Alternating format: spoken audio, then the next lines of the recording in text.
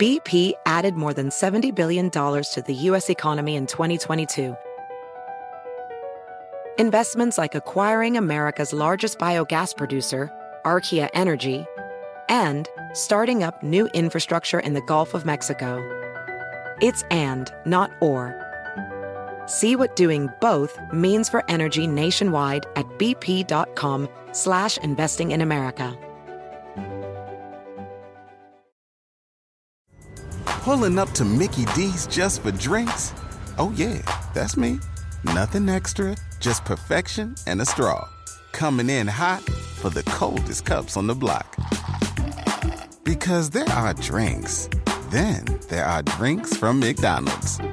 Mix things up with any size lemonade or sweet tea for $1.49. Perfect with our classic fries. Price and participation may vary. Cannot be combined with any other offer. Ba-da-ba-ba-ba.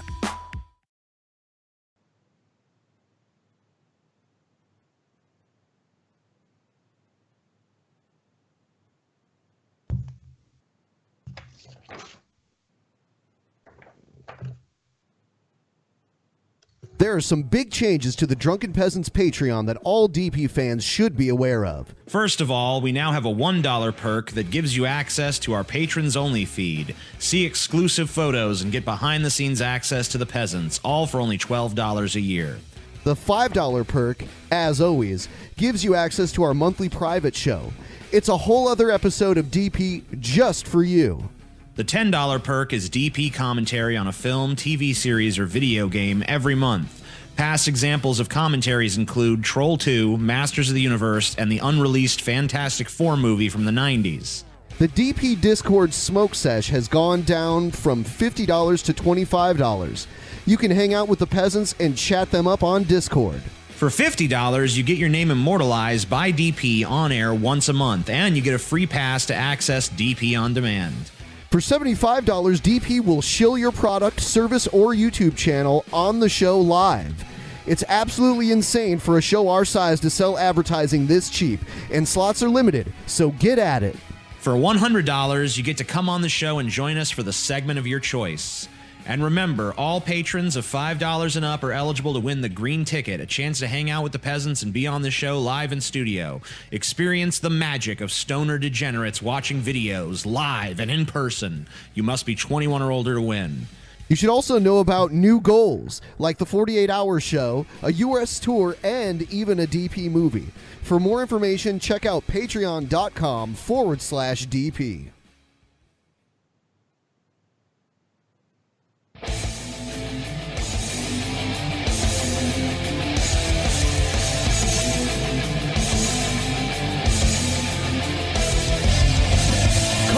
Live from the frigid armpit of America, this is the Drunken Peasants Podcast with Ben and TJ, bringing you opinions of the news from an altered perspective. Fuck it! You got a joint? No, not on me, man. I don't have facts to back this up. It'd be a lot cooler if you did. What the fuck you talking about, atheist? It's okay. You're nothing, TJ. You're garbage. I just want to be light. You're garbage. And now, here are your hosts, Ben and TJ. We'll do it live. We'll do it live. Fuck it. Do it live. Fucking thing sucks. Hello, everybody. Today, we are gathered here for a debate. The subject of this debate is very broad, but it's a debate at the very heart of American politics. Liberal versus conservative, left-wing versus right-wing. Our debaters tonight represent some of the youngest and most articulate voices on these positions. Kyle Kulinski is the host of Secular Talk, a YouTube channel with over 370,000 subscribers and over 300,000 views on a typical day. He's also the co-founder of Justice Democrats, a political action committee devoted to kicking corporate Democrats to the curb and unifying the Democratic Party as a social Democratic Party with a progressive agenda. Razorfist is the owner and operator of The Rageaholic, a YouTube channel with over 100,000 subscribers devoted not only to politics, but also to video games, movies, professional wrestling, and any other subject that strikes his fancy. He's appeared on Steven Crowder's show Louder with Crowder, defended Trump's wall in a very popular video, and has long been a forceful and eloquent voice for the right. Debates can often be the lowest form of discourse, because all too often the concern among viewers becomes less about which argument is better or which position is more logically sound, but rather this who won mentality. One personality triumphing over another is not a good way to measure ideas against one another. So I'll caution all of you watching this to not allow yourselves to fall into this trap. Look at this debate not so much as a contest between two people, but as a platform where ideas can be compared and contrasted in what will hopefully be a respectful manner. Tonight's debate will cover a wide range of issues: Trump, gun control, the wall, not the Pink Floyd album, the Electoral College, single-payer health care, and more. We'll be opening up the Streamlabs about halfway through for 20 minutes so that you and our audience can also pose questions to our debaters, or just leave us a tip to let us know that you appreciate this discussion. But before we can debate any specific issues, we have to learn some basic definitions. The words conservative and liberal mean different things to different people. So in order to avoid confusion, I'll start this debate off by asking Kyle for his definition of liberalism. Razorfist will then be given a chance to refute Kyle's definition and to put forth his criticisms of liberalism. Razorfist will then be given the same opportunity to define conservatism, and Kyle will critique that. So without further ado, Drunken Peasants is now bringing to you what we hope will be an interesting and poignant debate between two people that I personally respect. Hopefully, they're up to the task not only of entertaining you, but informing you and helping you see the world from a new and interesting perspective. But they can only do that if you, the audience, is willing to set aside preconceptions, set aside whether you're a liberal or a conservative, and, just open your mind. I'd ask you to forget about all your political positions and remove yourself from your own ego and simply absorb what's transpiring in front of you. This is my recommendation to you. I can't actually make you do it. So as discussed a moment ago, we're going to begin with Kyle Kulinski. Ben, you can go ahead and take me off of full screen at this point. So we're going to begin with Kyle Kulinski of Secular Talk. Kyle, are you ready to start? Or both of you ready to start, actually? Sure. Let's do it. Ready to rock and roll. And may I say, just off the bat, it's good to make your acquaintance, Kyle. Nice to meet you too, man. Don't let me like you this early on, because then I can't argue as vociferously. There you go. Okay, so on my mark, I'm going to be doing timekeeping duties here. So on my mark, you're going to be given, Kyle, 5 minutes to elucidate your personal definition of liberalism or progressivism, or however you choose to identify. Sure. What it means to you, and why you think it's the correct lens through which to view the world. All right. I'm going to also give you a warning when you're coming up towards the end of 30-second mark. I'll probably just shout out 30 seconds.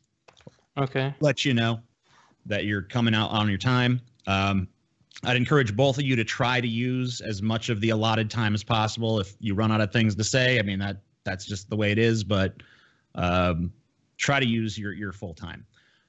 All right, so with that, Kyle, I'm going to yield the floor to you and that question. Okay. Mark. Okay. Well, I'm going to let you down on this one because I'm not going to be going on for 5 minutes, but nonetheless, I proceed. Liberalism. Okay, well, let me just say first and foremost, I'm not sure that's the best descriptor that I would use for myself. I would choose to describe myself as populist left, or a believer in social democracy. But broadly speaking, when I think of liberalism, I think of not believing in tradition for tradition's sake, and believing in progress. So saying that, yes, the government in many circumstances can be used in order to try to ameliorate social ills and bring about a better future. Unfortunately, TJ, you can clock me out at 1 minute. All right. Okay. So I'm going to go ahead and reset. If you want, Razorfist, you got 5 minutes to respond. Oh, okay. Look, I take not one issue with particularly, classic liberalism. I find the very same cultural permissiveness of OG liberalism makes up the self-same rudiments of many of the more like libertarian philosophies that I stridently adhere to. I only bridle when that philosophy then opts to subvert the electorate through unelected Supreme Court justices, for example, or whatever, or foists itself on the citizenry through the government's inevitable threat or application of force. Like, really, my opposition to modern-day liberalism, progressivism, neoliberalism, whatever you want to call it, can be summarized by an unwillingness that I've observed in the left to acknowledge a fundamental truth, that government is fundamentally force and absolutely nothing else. Government is not compassion. Government is not largesse. The government isn't money. Hell, the government does not have a red cent that it doesn't take from you or I. All the government has, its basest essence, is the threat of force. Every government program, no matter how beneficial, detrimental, or innocuous, exists entirely because underlying its prospective implementation is an invisible gun pressed to your temple, which is why I think the most valuable thought exercise one can employ, and I'm going to kind of steal this from Penn Jillette because I think he made a good point, is to ask yourself, like, okay, I'd like for the government to do that, but am I okay with pointing a gun at another human being and forcing them to do that? Because when you ask that question, I think it brings your cherished beliefs under harsh illumination and impels you to sort of re-examine. And a lot of times it may even bring you farther to the left. For example, having examined some of the more ghoulish aspects of especially the late-term variant, I find abortion utterly repugnant on a personal moral level. But by the same token, I cannot ethically reconcile aiming a gun at another human being and forcing them not to imbibe in a readily available medical procedure. You know, ergo, I say hands off abortion. You know, more to the point, while it would be wonderful for each of us to a man to have medical care, health insurance, and a big-tittied nurse to blow me dawn to dusk, you know, it ain't okay to point a gun in someone's face and forcibly compel them to do so. And make no mistake, that's the end result. If you don't pay taxes, pay your fine. Don't pay your fine, you have to pay your interest. Don't pay your interest, go to court. Don't go to court, bench warrant. Then the cops show up, and then you get to see the barrel of the gun. Charity is charity. Philanthropy is philanthropy. Government is fundamentally force. And I've kind of racked my brain low these many months, for many an hour, to comprehend how the same slacktivist left that perpetuated the hands up, don't shoot fiction have any difficulty whatsoever discerning the fact that government is not only force, but all too often an utterly unmoderated application of it. So, yeah, that would be what I have to say on the subject of or my opposition to modern progressivism. All right, so I'm going to open it up to a more free-form discussion here, and just you guys kind of Okay, good. I have a lot to say about that. We'll start it off with Kyle, because I'm sure you take issue with some of the things that were said just now. Oh, yes. Okay, so that was about 4 or 5 minutes of denying the social contract is what you just did. You're basically regurgitating the talking points that 14-year-olds spew after they read an Ayn Rand book. So by saying, oh, government is force, that's all it really comes down to, that's a gross oversimplification. And what you're basically doing is saying, but it's all the same. It's all the same. So when the government does Medicare, for example, and saves the lives of people who need health care and are over the age of 65, when the government builds roads and bridges, when we have firefighters and police, what you're doing is you're saying, well, look, ultimately, at the end of the day, government equals force. So all that stuff I'm going to lump into the same basket and say it's useless or it's not doesn't fit in my ideology or my philosophy.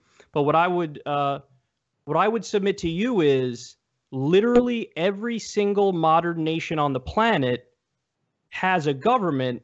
And the question is not, are we going to have government or not? Is it going to be an anarcho-capitalist society or not? The question is, what size government should we have?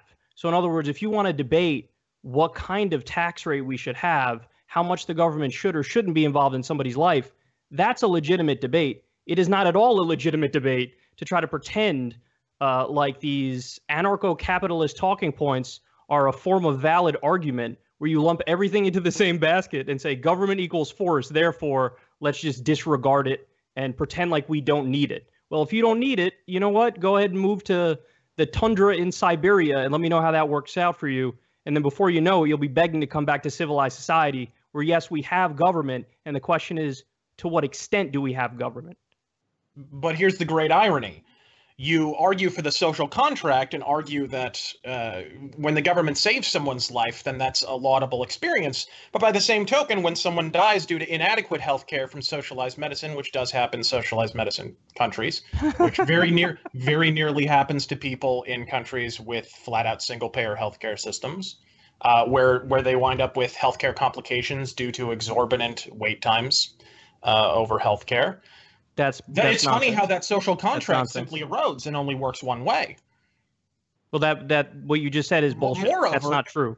Moreover, I would argue further. I'm sorry. What isn't true? What you said is not true. So first of all, every single country, like rationing is this big thing that people on the right like to point to. Oh my God, rationing healthcare and single payer systems. Every single country rations care. The question is, how do you ration it and how do you prioritize it? In the U.S., we do what's called a wallet biopsy. So the richer you are, the more likely you are to get good health care. In other countries, in single-payer countries, they ration based on need. So whoever needs the care gets the care. The wait are for elective procedures. So yes, if you want a fucking chin surgery or you want something that's elective, you might have to wait a little bit. And you know what? That's totally fine because the person who needs a gallbladder surgery right now is going to get that gallbladder surgery. And it's always hilarious to me when I listen to people like you talk about single-payer healthcare, and then you go and talk to somebody who lives in a single-payer system. It's night and day. They tell you, no, I love our system, and we think what you do is crazy. And by the way, while we're at it, allow me to say that 45,000 people die every year in the U.S. Because they don't have access to basic health care. That number in Canada and Norway and Denmark and Iceland and Sweden is 0. Yeah, and that's invariably what you'll fall back on. But more people have access. Because it's true. Paper. That's why I fall that's back on it, because it's accurate. What I'm saying is true. Providing access is not the same thing as providing care. If No, you I'm increase saying the number why of people you who have access to character, unless you have a magic Harry Potter wand to increase the number of doctors and nurses overnight in a system that no longer places ample incentives on actually becoming a doctor, well, congrats. All you did was give the entire nation access to interminable wait times. I mean, does it broaden coverage? The people in Sure. Denmark disagree. The people in Canada disagree. The people in Norway disagree. Apparently, they have that magic Harry Potter wand because they're making it work right now, and our system is not working. Which is actually not factual, because in 2013 alone in Canada, across all 12 major medical disciplines, average wait time swelled like an improperly diagnosed neck tumor from nearly 10 weeks to 18 and a half weeks. And I mentioned the improperly... What did I just tell you? The wait times are for elective procedures. They're not for necessary procedures that you have to have right now. And here's why I mentioned the improperly diagnosed neck tumor. Because... I can use an example that's actually very public and was very public on our format, YouTube. Prominent philosophy YouTuber Stefan Molyneux had a tumor on his neck. Oh, yes, philosophy YouTuber, the very serious thinker Stefan Molyneux. Please continue. That's so very relevant to this discussion. You're the one that mentioned him. They tell him, don't worry, it's benign. Wait 3 more months. Dude's sitting here with a shot put in his jaw. They're playing the smooth jazz music for him over the phone and asking him to please stand by for a quarter of a goddamn year. 10 months pass. He finally gets airfare to the States and gets it lanced off by one of our inferior American doctors, who, by the way, takes one look at it, says that shit ain't benign, and puts him on chemo treatments he should have been taking in Canada for the last year. Socialized medicine quite nearly killed the dude. Okay, so ready? That's one example. You ready for my example? There's somebody named Bob, somebody named Steve, somebody named Jeff, somebody named Chris, somebody named Barbara, somebody named Susan. And this is a Harvard study I'm quoting from. You ready? Quote, 45,000 people die every year from lack of health coverage. And furthermore, if you want to talk about... It's called the Veterans Administration. Wait. Do you want to talk about specific cases? Let's talk about specific cases. There was a woman... This is under our private health insurance system. You know how people love to say under Obamacare there are death panels? Guess what? They're right. There are death panels. They're called private insurance companies. Because what happens is they try to find any way possible to wiggle out of paying for your care. Because if you have a private health insurance system, you want to maximize profit as much as possible. That's the way it works. You're for profit. So, hey, how do we make more money? Deny as much care as possible. So there was a woman who had skin cancer, and her insurance company said, we're not going to pay out on your claim. She's like, why? This doesn't make any sense. They said, well, we looked back into your past and we found that you had acne. She's like, what? That doesn't make any sense. So you're not going to pay for my skin treatment because I had acne? They go, well, you say it's acne. we say it was cancerous skin lesions and you had a pre-existing condition. So now we're not going to pay out. And guess what? She died. So you want to sit here and shoot anecdotes all day? We could shoot anecdotes all day. But honestly, I don't give a fuck about anecdotes because anecdotes are anecdotes for a reason. They ignore the macro picture. And the macro picture is from the Harvard study, not Kyle speaking here, the Harvard study, quote, 45,000 people die every year from lack of health coverage in the U.S. That does not exist in Canada or Norway or Sweden, no matter how many shitty little stories you come up with to try to pretend like single-payer systems are monstrous when they're actually objectively. No, I don't have to pretend they are because we already have. We in the United States, we don't have to. Hold on, we're going to be able to revisit this subject later on. There is a question dealing with this, so you'll have your chance to discuss this more in depth later on. For now, I want to turn it over to Razorfist for 5 minutes to basically the total reverse of the question I gave Kyle at the beginning, just to define your personal definition of what it means to be a conservative, how and why that you feel is the best lens through which to view the world. And if you have any problems with the term conservative or something, you just let me know and you can just apply whatever term you want to it. All right, I'm going to give you a mark and go. Yeah, conservative government is easy to quantify for all Kyle's pretense to anarcho-capitalism or whatever helpful little straw man he decided to erect there so he could easily fell.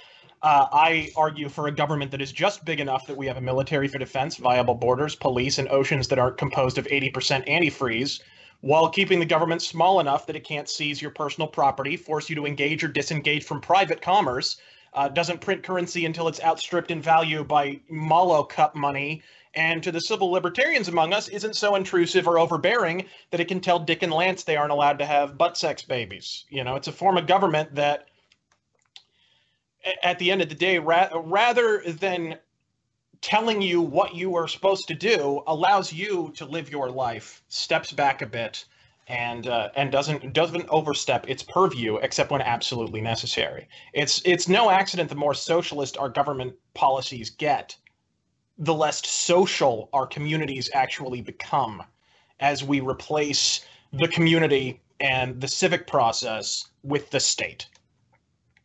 That would be my argument for what conservative is. And I would further argue conservative is somewhat of a misnomer. I think one of the reasons conservatism fell by the wayside for a while there, it's somewhat resurgent at present, but one of the reasons it fell by the wayside is because we allowed the language to be handed over to the left. We allowed the left to refer to themselves as progressive for employing 100-year-old ideas of socialism, which there's nothing progressive about that. If you look at the root word progressive, it's to progress, to look to the new horizon, something that's never been implemented. Socialism's been tried before. If you want to get really technical about forms of government that have never truly been tried, it's a form of government that puts the power squarely in the hands of the people and steps back and lets them live their lives. Okay, so Kyle, you have up to 5 minutes to respond to that.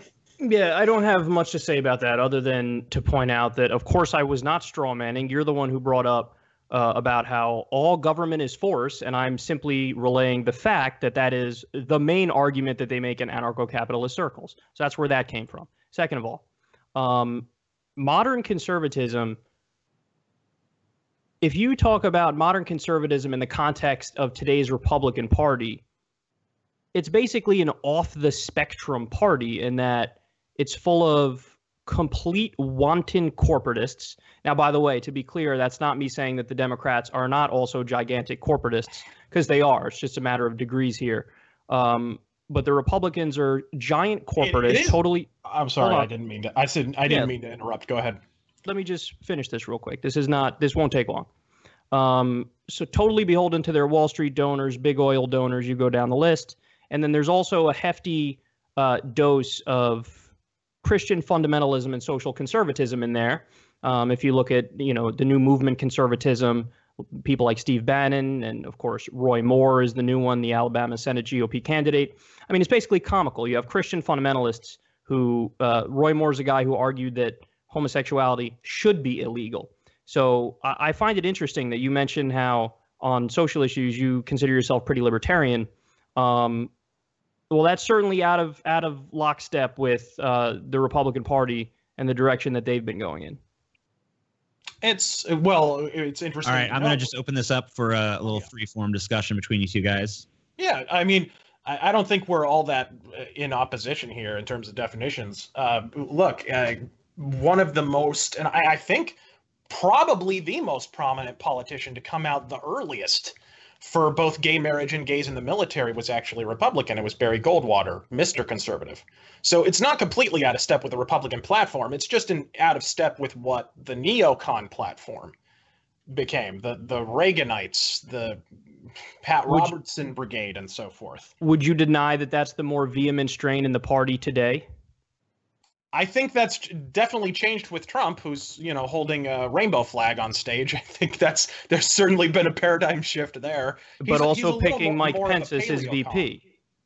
I'm sorry, what? But also picking Mike Pence as his VP, whose claim to fame before he was picked to be VP was that he signed an anti-gay bill in Indiana, which made it so that businesses are legally allowed to discriminate against gay people.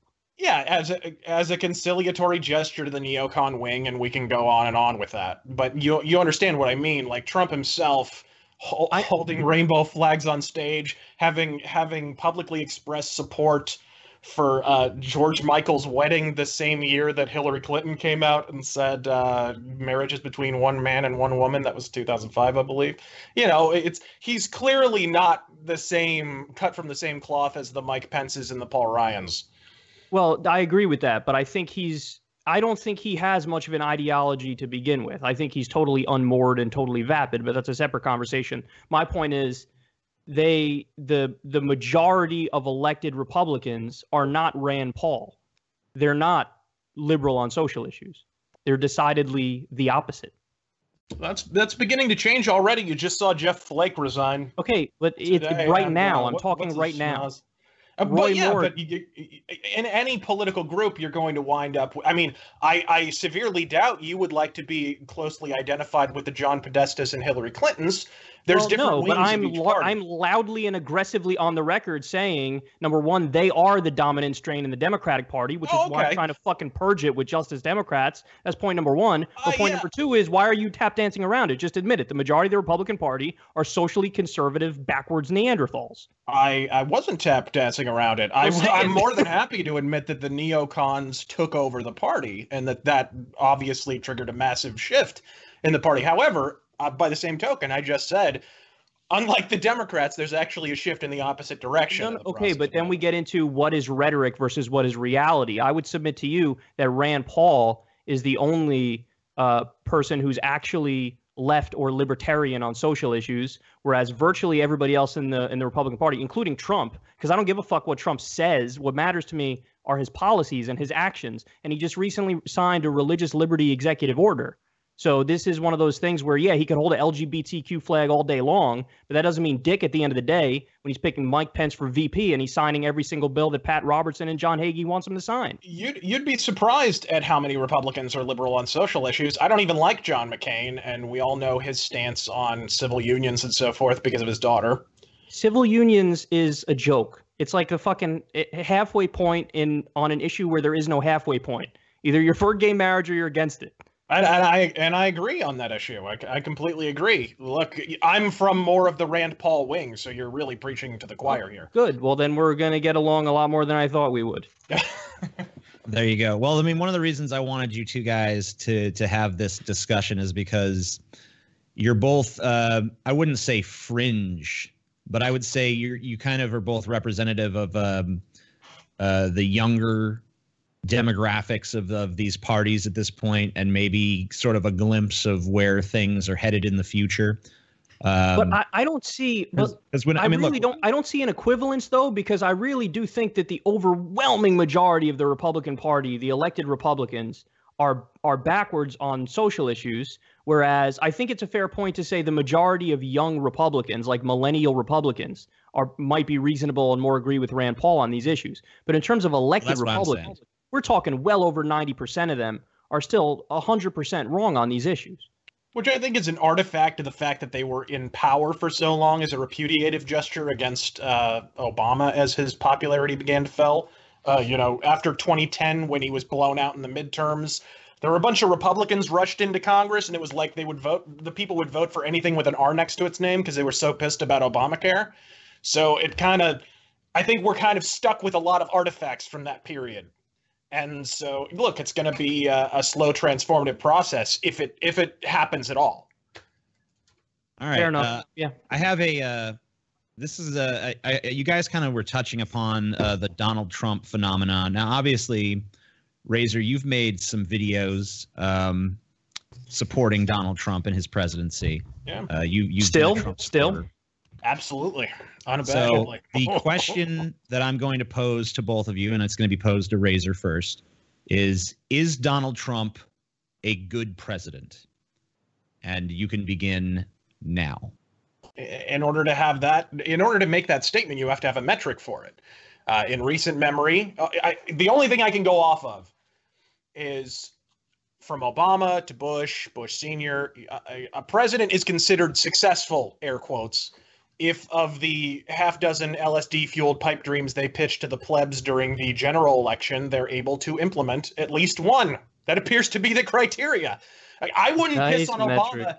I wouldn't piss on Obama to extinguish a fire, but I do believe, looking at it objectively, history may record him as an effective executive because while he didn't close Guantanamo, and he certainly didn't end any wars. Try not to interrupt, Kyle. Sorry. I'm laughing. I'm not interrupting, dude. No, look, while he didn't close Guantanamo and he didn't end any wars in the Middle East, if anything, quite the opposite. He was able to fulfill two major campaign promises. He pushed through Obamacare and he croaked bin Laden. Period. Like, applying this metric, you'll find it largely unchanged over the last quarter century. If the president was able to fulfill one or two of his major campaign promises, and obviously there's going to be other things sprinkled on top, well, the media throws him a parade. He's largely considered a success, which is why someone's going to have to explain to me how in the first 10 months of his first term, Trump can institute the 5-year lobbying ban on politicians he promised, institute the overruled on fight, win, and reinstitute the Middle East travel ban he promised, pull out of the TPP like he promised, institute the federal hiring freeze like he promised, appoint a conservative replacement for Justice Scalia like he promised, set aside money for and begin erecting prototypes of the fucking wall like he promised. I thought you're socially liberal. And be confused even in passing with a failure. I mean, just this past week, he unsealed the JFK assassination files, which wasn't even a campaign promise. It was literally just an offhanded reference he made on a radio show. They were scheduled to be released. Jesus, you get so diverted by any tweet. You think it's like gospel. 1 second, Kyle. You got to wait. The bottom line is this cat has kept more promises in 10 months than Obama broke over the course of 8 years. That you find these actions objectionable is immaterial. I and many others found Obamacare objectionable enough that he lost his majority in Congress months after its passage. Look, he's still a success, albeit a middling one, because he followed through on at least 2 of his major promises. And by the left's own metric, so is Trump. That isn't to say he's even almost perfect. I myself recorded a scathing invective about his ass-backward intervention into Syria, and I stand by it. His position on DACA had me scratching my head until he pulled a pretty masterful parry at the end, actually, and got a shot down in Congress. And he hasn't yet overturned Obamacare, largely due to Judas goats in his own party, like John McCain, for example. But he just teamed with Rand Paul to draft an alternate solution. And whatever you think of Paul's politics, I can think of worse people to team with on the subject of healthcare than a fucking eyeball surgeon. I mean, call me crazy. I'm not over the moon about taking healthcare advice from Nancy Pelosi, the same woman who gave a green light to that facelift. So yeah, that's about all I have to say about Trump. I'm eminently pleased. Okay, good. My turn. Right, hold on. So Kyle, he went for 3 minutes and 14 seconds. Right. You have 5 minutes to rebut. I would like to remind both of our debaters to try to refrain from interrupting during the non-freeform sections. Well, sometimes you can't help it. Okay, number one. But here you go. You mentioned Neil Gorsuch as a victory for Trump just after we had the conversation about how you're socially liberal. By your own standard, that's not a victory. So that's a weird thing to say. Number two, the JFK thing. Again, this is so silly because, like, yes, it was scheduled to be released. And he was like, yeah, okay, go ahead. But then he goes on Twitter and takes credit for it. And everybody's like, oh, yeah, you got to give him credit. No, you don't have to give him credit. He was taking credit for something that was scheduled to be released. Now, to the broader question, is Trump a good president? The answer is decidedly fuck no, and it's not even close. Let's go through some of the things that he's done. Number one, he signed a bill that gutted internet privacy rights. This is something that's not talked about nearly enough. It's a bill that literally 6% of the American people supported. Every single Republican politician voted in favor of gutting internet privacy rights. And what it does is it makes it so that anytime you put your information online into a site, they now have the legal authority to take your information and sell it to whoever the fuck they want to sell it to. Whereas in the past, they couldn't do that. They needed to get your permission. That's point number one. Point number two, he picked Ajit Pai to lead the FCC. Ajit Pai's main goal is gutting net neutrality. Number three, he did gut Obamacare. I don't know why you sold him short on that one. He indeed did gut Obamacare. He proposed Trump Care, which, by the way, had a 12% approval rating. What a winner he is. According to the CBO, with just his recent executive orders on Obamacare, 1 million more people are going to lose health insurance. Premiums are going to rise by 20%. They eliminate the protection for pre-existing conditions because they make it optional on a state-by-state basis. And what's going to happen is half the states, the red states, are going to say, we don't believe in protecting people with pre-existing conditions.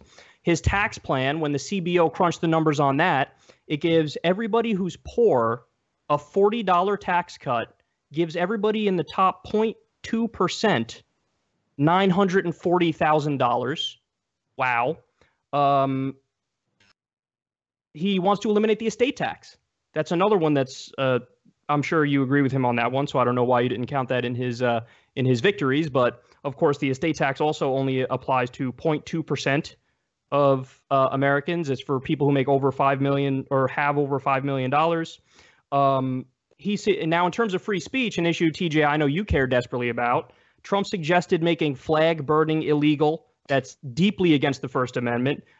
He suggested delicensing news outlets that put out stories he doesn't like. That's another thing that's deeply against the First Amendment. And I don't even know what that means, by the way. I don't know what the fuck he was thinking he could even do on that front, unless he thinks he's some sort of a dictator. He increased drone strikes by 432%. Obama was terrible already with drone strikes. Trump increased them by 432%. This is something that, again, you as a more libertarian-leaning person should probably absolutely despise. He picked Jeff Sessions for Attorney General. This is another guy who's socially backwards and who's doubling down on the drug war. He escalated in Afghanistan. He escalated in Syria. He escalated in Iraq. His very first military raid as president killed an 8-year-old American girl. Her name was Nawar al-Awlaki. And, of course, he pulled us out of the Iran deal, which makes it much, much more likely that Iran gets a nuclear weapon. And I could go on, but I'll leave it there because I've probably filled up all my time. You actually have 2.5 minutes left if you want. Okay, step aside. First day in office, he reversed a middle-class tax cut. He literally reversed a middle-class tax cut for mortgage insurance premiums. He's doing a $110 billion Saudi Arabia weapons deal, which proves that he's an establishment bitch boy who's doing what every single president before him did. He picked a predatory payday lender to be the head of the Consumer Financial Protection Bureau. He littered his administration with Goldman Sachs lackeys, including Steve Mnuchin and Gary Cohn. Gary Cohn, by the way, got a $285 million exit bonus when he left Goldman Sachs. And look at that. He's pushing for privatization of our infrastructure, and Goldman Sachs gets to be the beneficiary. Trump increased military spending by $80 billion. And even on the things that I would agree with you that he did good on, like killing TPP, I originally gave him credit for that. Guess what? I was a chump. I was a sucker. Because what happened is during the renegotiation of NAFTA, they're now slipping in provisions from the TPP. And I'll wrap it up with that. I didn't even mention North Korea. Right. We're about to go to war. I actually had this slated to go after your initial 5-minute comments to go 2 minutes each. But I think I'm just going to continue with the trend of opening it up for open discussion after you've each had your say. And I'll go ahead, and since there's a lot to unpack there, I'll let Razor take a crack at what you just had to say. Yeah, that's a lot of information at once. First off, a lot of that is subjective. Hey, I'm on the left and I don't like what he did stuff. Some of it is just part of his agenda that you don't like. Oh, congratulations, you're not really his market. It doesn't. I'm with over 90% of Americans. However, describing people like, I mean, Stephen Mnuchin has issues of his own, but you're talking about Goldman Sachs lackey. The guy ran a burger restaurant. Like, what are you? You're. It's absolutely absurd. And he was the head of One West Bank and worked for Goldman Sachs, so he's a Wall Street insider, and he's doing their bidding. And anyone who is corporate could be described as a Wall Street insider. This is the problem. You're defending Goldman. The idea Keep that going. you're not. I'm sorry. What? Keep defending Goldman Sachs. This is fun. No. Really? What I'm saying is this guy, at the end of the day, has to put together an administration. This is Goldman Sachs insiders. I'm sorry?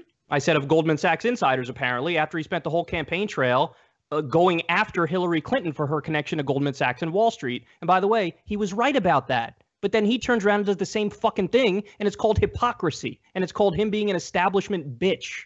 No, it's called putting together your administration, and unfortunately having Would you say that if Hillary did that? Pieces. If Hillary I've talked about I recorded an entire video about how Trump's cabinet could go either way. And as you've seen with the large turnover, there's some clear teething issues in appointing the correct names and faces to the correct positions. And I agree, like a lot of these faces and names are as soon as I heard Sessions, I was not pleased at all. As soon as I heard I'm trying to think of some of the other names, but Mnuchin I wasn't over the moon about, actually, who I just mentioned to you, and whose name I also cannot pronounce properly. But, there's a lot of people within his administration that I'm not over the moon about, and fortunately a lot of them appear to be shit-canned as of now. So I'm not sure why you would even necessarily mention that. You have to understand, like, at the beginning, he had people from he had Romney advising him on who was going to be in his cabinet and so forth. This was clearly a lot of his cabinet, unfortunately, in the beginning were conciliatory picks for the neocons. Because at the end of the day, he was trying to unite his party. He's made this mistake before, by the way, in the primary when he, instead of standing his ground and standing in opposition to Rand Paul and John McCain, he gave kind of a last-minute endorsement so that he could get their endorsement in kind, and then they just wound up sticking the knife in anyway. He's been rife with this. Look, this is a non-politician. He went from civilian, albeit a popular one, to president of the United States in less than a year. He's not stupid, but he's also not a politician. And there's clearly going to be teething issues, and there clearly have been with his cabinet in general. But I don't understand why you would even Goldman Sachs insiders. Swing a dead cat and don't hit a Goldman Sachs insider in Washington, D.C. Oh, I dare you. Please. You don't even believe that. No, much less on the Republican side. That's so silly to say that. Obviously, he picked Goldman Sachs insiders for a fucking reason. Because and then fired them for a fucking reason. To the he didn't fire Mnuchin and Cohen. I don't know why you keep saying that. They're still in the administration. Yes, but several others have been. And several other Goldman Sachs insiders. We're talking about Mnuchin and Cohen. I don't give a fuck if he fired Bob, who did something else. I'm talking about Mnuchin and Cohen, Goldman Sachs lackeys who, yes, are doing the bidding of Goldman Sachs. I just told you they're working on privatizing our infrastructure and letting Goldman Sachs be the beneficiary. And it's not a fucking coincidence that Gary Cohn took a gigantic over $200 million exit bonus, and then now he's doing that. Hold on. What is privatizing our infrastructure? Name a road that wasn't built by a private company with government grants. Have you heard of the New Deal? The railroad system. Have you heard of the wait. Are you denying that we have public roads that can be privatized? Are you denying that? No, we have public roads what I just said is private companies are contracted by the government to do these things, correct? But they don't own them. They don't own them.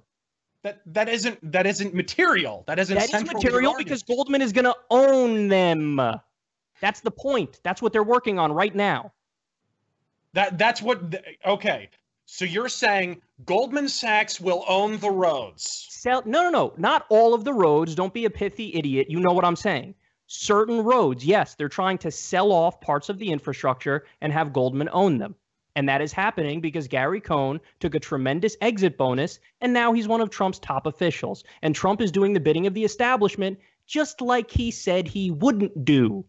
So that's why this is all relevant. It's not, oh, wow, look at poor Trump. It's hard to pick the right people. No, it's Trump is actively trying to do the bidding of the establishment because he's their bitch.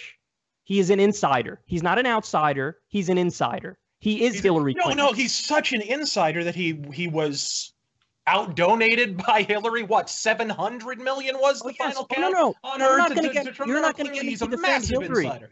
sweetheart. Absolutely. You're not going to get me to defend Hillary. But you know what I'm saying is, if he was, you're trying if he to was in deflect fact an from the insider, problems with Trump. No. What I'm saying is, if he was in fact an insider, he wouldn't be continuing to be fought tooth and nail. Because look, CNN is owned by a corporation. NBC is owned by a corporation. ABC is owned by a corporation. I believe we can come to the middle and agree they're not exactly painting the most flattering portrait of Donald Trump at present. These corporations have agendas. And these corporations are clearly not beholden to Donald Trump. You understand this, right? It would be curious tactics if he were taking a bunch of money from, for example, Disney, who has no small amount of connections to Goldman Sachs themselves. And in turn was turning around and being bashed by the news organization that's owned by Disney, which is ABC. That doesn't make a whole lot of sense. Are you done? Yeah. Okay. So Donald Trump, if we want to, we can sit here and talk about Hillary Clinton's problems and how she is the establishment, because she is, and all the donations that she took. Donald Trump, it was a complete and utter lie when he said, I'm self-financing my campaign. That is demonstrably untrue. But furthermore, even if it wasn't true, even if it was true, guess what? He's in over $100 million of personal debt, mostly held on Wall Street. You don't think they hold that over his head to get what the fuck they want? Of course they do. So you trying to pretend like he's not an insider is preposterous.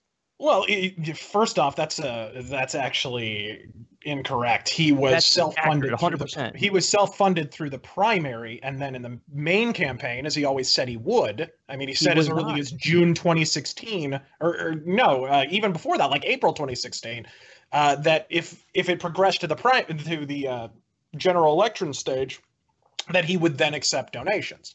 Right, but the primary was completely self-funded. That is just an incongruity that people attempt to manufacture. First of all, can we get a fact check on that? Number one, and number two, even if you're correct, the fact that he turned around on a key part of his campaign, the fact that his whole point was, I'm not beholden to the establishment because I'm not taking contributions, and then he starts taking contributions. For fuck's sake, there was the guy who's the head of Johnson & Johnson was a top donor to Jeb Bush. Trump said repeatedly during the primary, is Jeb a puppet to this guy? I think he's a puppet. He's taking money from this gentleman here. I think he's a puppet.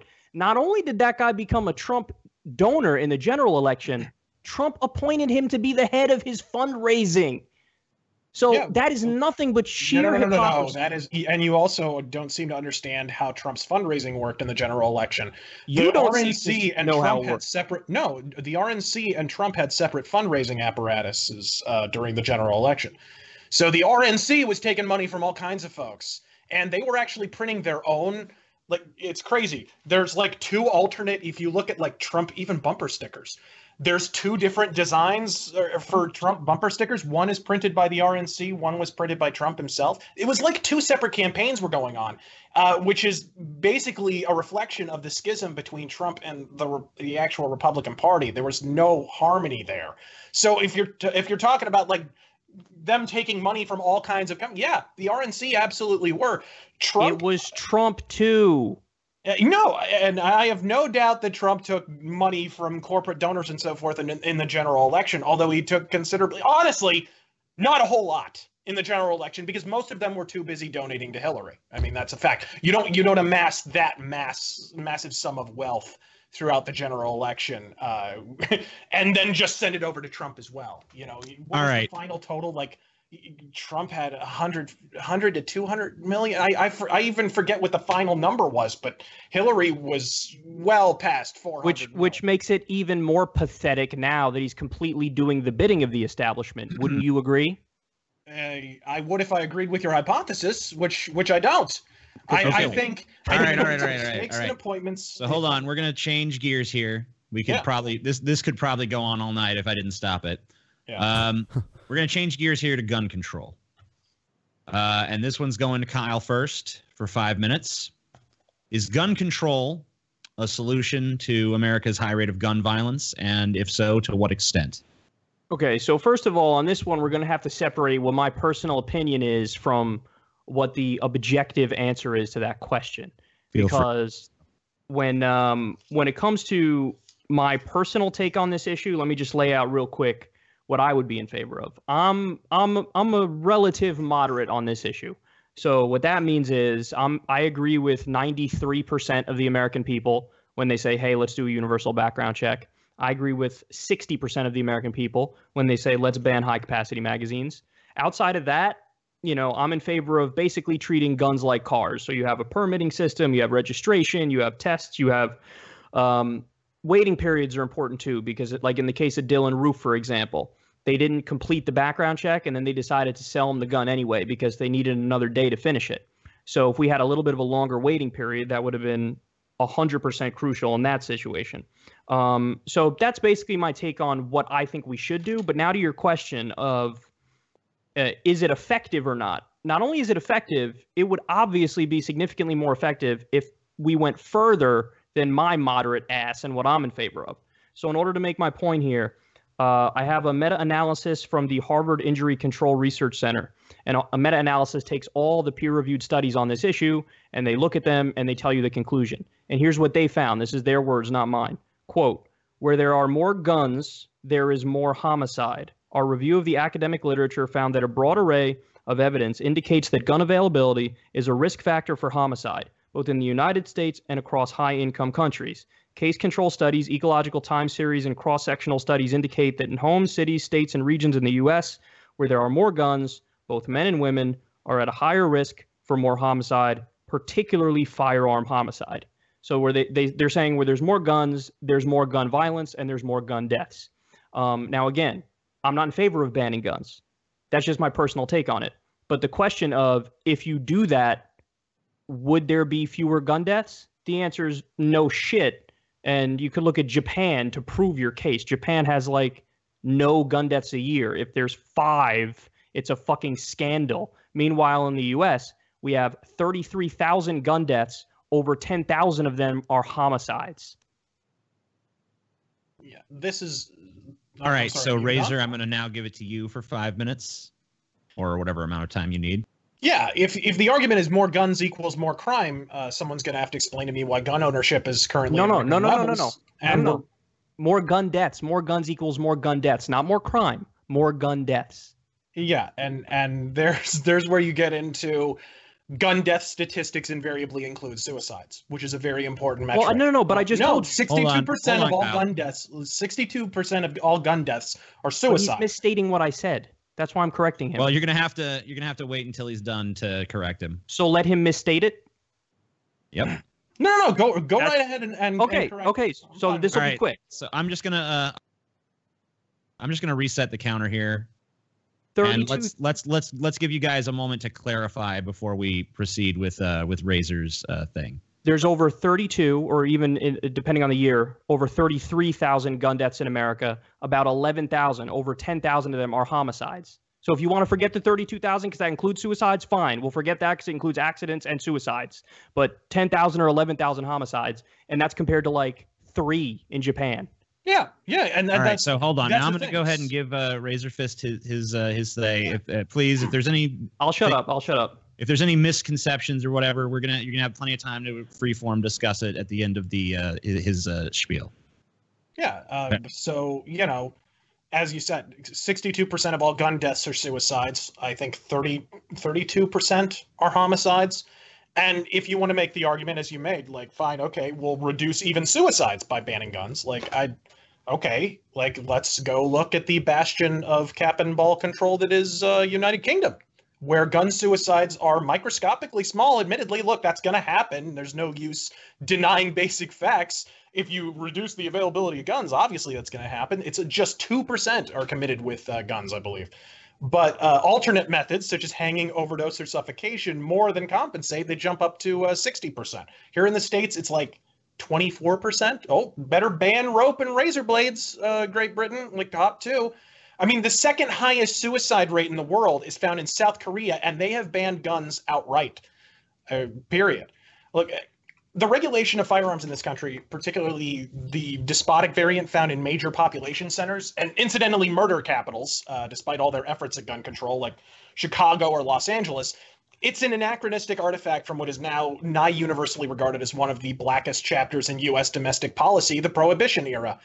For all the left's efforts to arbitrarily demarcate between the two, to sort of cherry pick which draconian pablum to overturn and which to ratify, so they can hold on to like weed or lose their legal guns at the same time, they willfully ignore the fact that the NFA piggybacked off of the Volstead Act and boasted the very same champions in Congress. The irony, of course, is that the most recent revival of the gun control debate comes in the wake of the Las Vegas massacre, which I'll go on record, having looked at both cases, I think it was clearly in some way inspired by the Texas clock tower sniper of the 1960s, Charles Whitman. There's too many similarities, and the guy was old enough that he lived through it. I just have a feeling on that one. But look, not merely because they both used like high vantage points to assail their victims, it's that they both employed identical tactics. Anyone who has watched the news saw the two broken out windows in the hotel Stephen Paddock fired from. Both he and the clock tower sniper used two opposite firing zones to triangulate their targets and give themselves a sort of field of fire in excess of 180 degrees. It's like a military tactic. Whitman had one firing position facing I believe the University of Texas Quad, and another facing a busy street in Austin. In both cases, they neatly laid out their backup rifles, magazines, bottled water, and the like. They both had vague motives. The similarities go on ad astra, which is why I kind of laughed my balls clean off when it's suggested that armed concertgoers might not have precluded the massacre or even reduced the damage.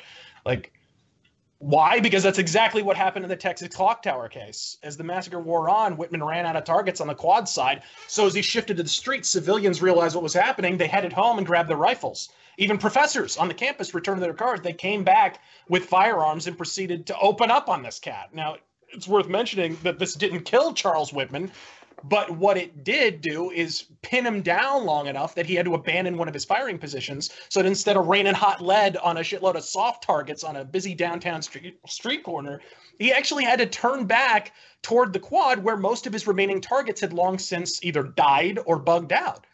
I mean, think about it. Unlike the Vegas shooter, this wall-eyed retard was a world-renowned competition caliber military sniper, but just 14 people died in Texas. Well over 50 died in Las Vegas. Responsible gun owners played a part in that at the end of the day. And here's the thing you have to understand, like just 11.3% of all gun crimes are committed with a legally purchased gun. That is barely 1/10. Over 40% are committed with black market weapons, and nearly equal that number were hand-me-downs from a family member or friend. What are you going to do? Ban families?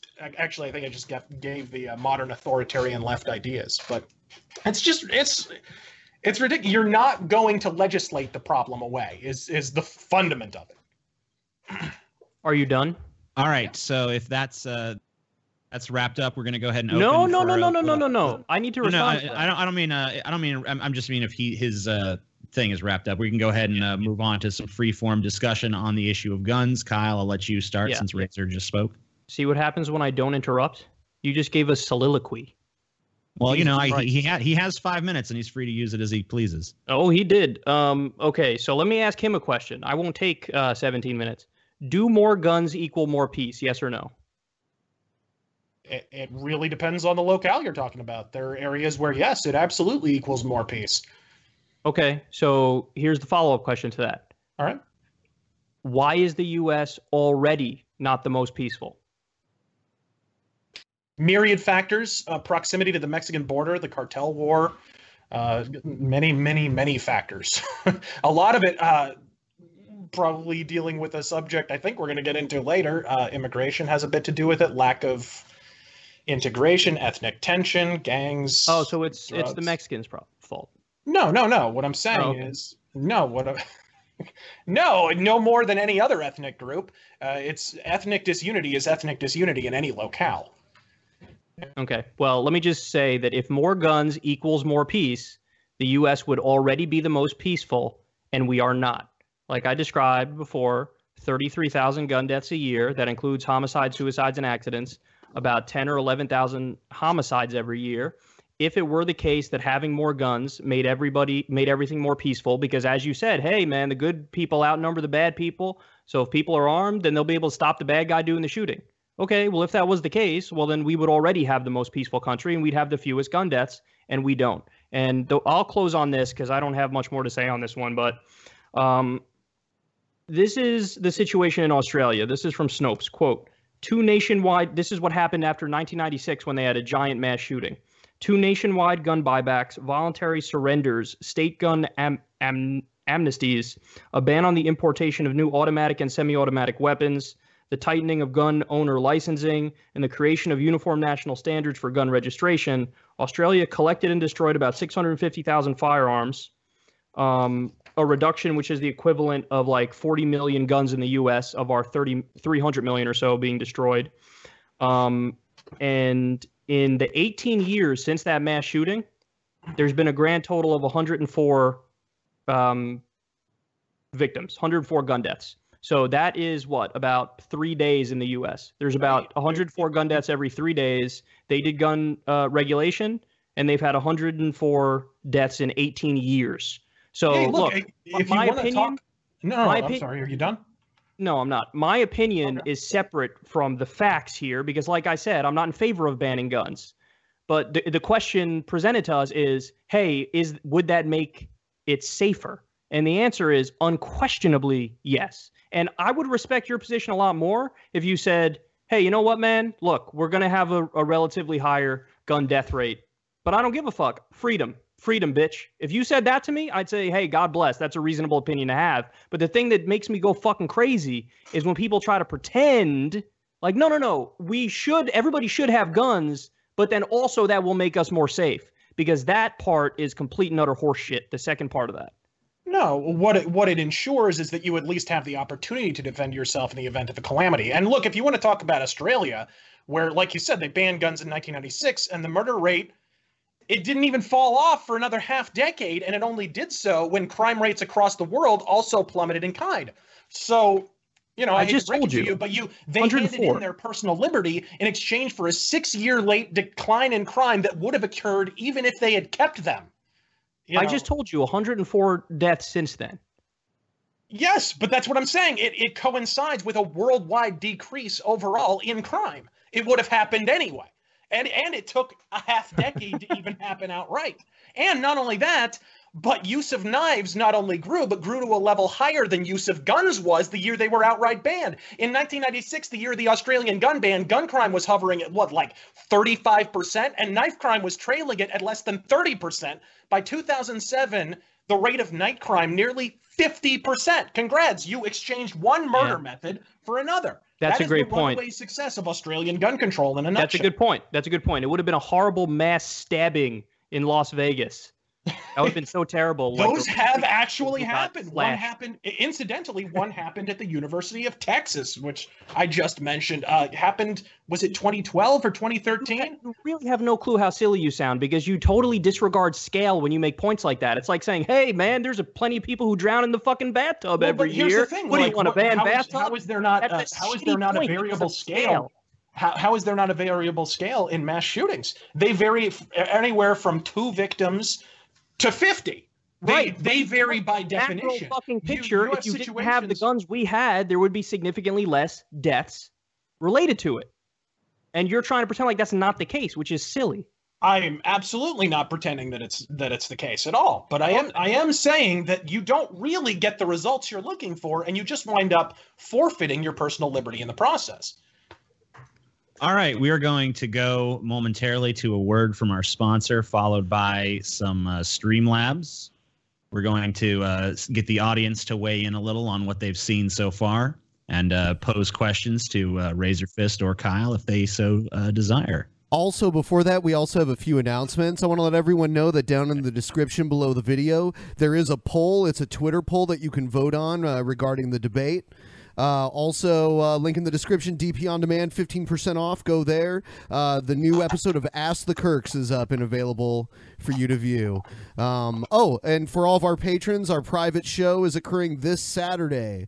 If you're not a patron already, you can become one now and still see it. Also, don't forget to like the stream and subscribe to our channel. That helps out a lot. Thanks. And we'll be right back in like 60 seconds.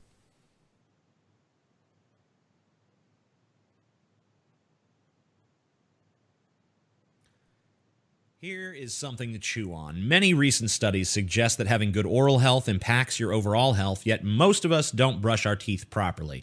You can start brushing better today. Introducing Quip, the new company that's refreshing the way people brush their teeth. Starting at just $25, Quip is an electric toothbrush that packs premium vibration and timer features into an ultra-slim design that's half the cost of bulkier brushes. It's basically like Apple designed a toothbrush, but without the big price tag.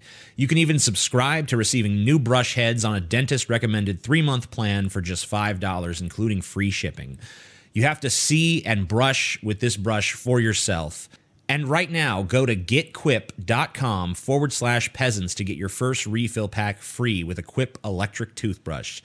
That's your first refill pack free at getquip.com/peasants. GETQUIP.com/peasants. Welcome to the Drunken Peasants Podcast. All right, we are back.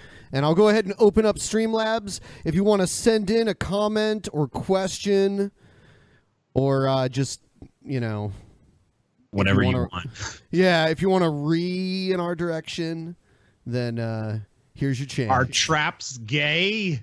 Yeah. Yeah. I did a detailed answer to that, by the way, on my channel in a Q&A. Good. So if don't bother asking that because Kyle has already answered it in fucking detail. I'm going to step out for a moment, Ben. I'm going to let you take control of the Streamlabs here for a second, and I'm going to be right back. I just have to get a drink and some stuff. More akin to dull open palm, your tired Dennis Miller shtick. What does it say? I'm having trouble reading because it's so small on my screen. Oh, penchant for sucking Trump's Cheeto chode and wannabe Henry Rollins getup coalesce the suck. I missed the rest of it because I had to stretch out my screen. It was too small. Hey, wait, that really hurts being compared to one of my primary inspirations. It hurts really hard. Who the fuck do you get confused with? The night manager at Denny's? Blow me. Kyle, you disregarding the fact that the gun deaths were already low before the ban. Mass shootings were already low, and the gun deaths in Australia was trending downward to a constant rate. But every other country then. So, okay, Japan. You go down the list. Situation. Okay. I'm a sell out to Big Seltzer, guys. Kyle Brovslovsky. Unfortunately, I'm out of seltzer at the moment. I could really go for some. So, Razorfist, how do you feel about Linda McMahon being in Trump's cabinet? Did you like that one? No comment. Damn situation. Yeah, I have no idea what that one was about. I think it was mainly because she's tried to run for Senate twice, and like a genius, she decided to run as a Republican in Connecticut. I want to respond to this one here. Okay. Okay, so I assume everybody's reading it who's listening, so I won't bother reading it. But that's actually a good point. So why are we not going third party, and why are you trying to stay within the party? Well, the answer is close primaries, and because the system is basically rigged against third parties. So you have to take over one of the parties with your ideology as opposed to trying to start a new one. Yeah, no, I agree. And that's kind of the same reason you have people like Rand Paul who are effectively libertarians, but are still Republican, because they're attempting to effect a sea change in a party that's heading one direction, basically. And I have a lot more respect for Rand Paul than virtually any other Republican. Real quick on the point the last guy made, he mentioned Chicago. I'm happy he brought that up because I forgot to respond to that. The problem with Chicago is not the strict gun laws. The problem is that if you go to every neighboring state around it, they have massively lax gun laws. So people just go, get the guns where they can, and then go right back into Chicago. But that doesn't jive with the statistics, because the vast majority of guns that are used to commit homicides, and we're just talking nationwide here, not even in Chicago, are committed with guns that were just flat out purchased from the black market or taken from a friend or a family member. So it doesn't really, that would technically be a legal purchase. So then why is it that places that actually have outright banned guns, and again, I'm not saying I'm in favor of that, but why is it that when places have outright banned them, like in Japan, they have virtually no gun deaths? Japan had virtually no gun deaths before they banned. Well, and you see in places like South Korea, for example, where they actually have quite a bit of crime, and they have an outright gun ban. But It doesn't necessarily jive even across all Asian nations. But I find I can't get over the fact that you're not conceding the point that it is demonstrably true that where there is gun regulation, there are lower gun deaths. There's fewer gun deaths. There's less opportunity, yeah, but you wind up exchanging it for other methods. Okay, and I'm not denying what the statistics show. I'm not denying that you might have an uptick in petty crime, for example. I'm not necessarily denying that. And to be honest, I'm not familiar with the stats on that, but that doesn't seem intuitively ridiculous to me. I think you might have a point on that, but I was just saying the whole reason, like the whole point of the debate was TJ was asking, or the whole point of that question was TJ was asking, would, doing gun regulation affect gun crime? And so I was saying, well, yes, obviously. No, you see a slight, yeah. I mean, but you wind up, like I said, in Australia. I know, okay, but I view that as you wind up doubling the amount of knife crime instead, basically. It's different. You could have fewer casualties. I won't deny about that. I mean, obviously, you can affect a lot more damage with a gun than with a knife. Thank you, Admiral Murphy. He said, good luck on getting Manchin out. We're working on it, buddy. We're working. Paula Jean Swearingen, Justice Democrats.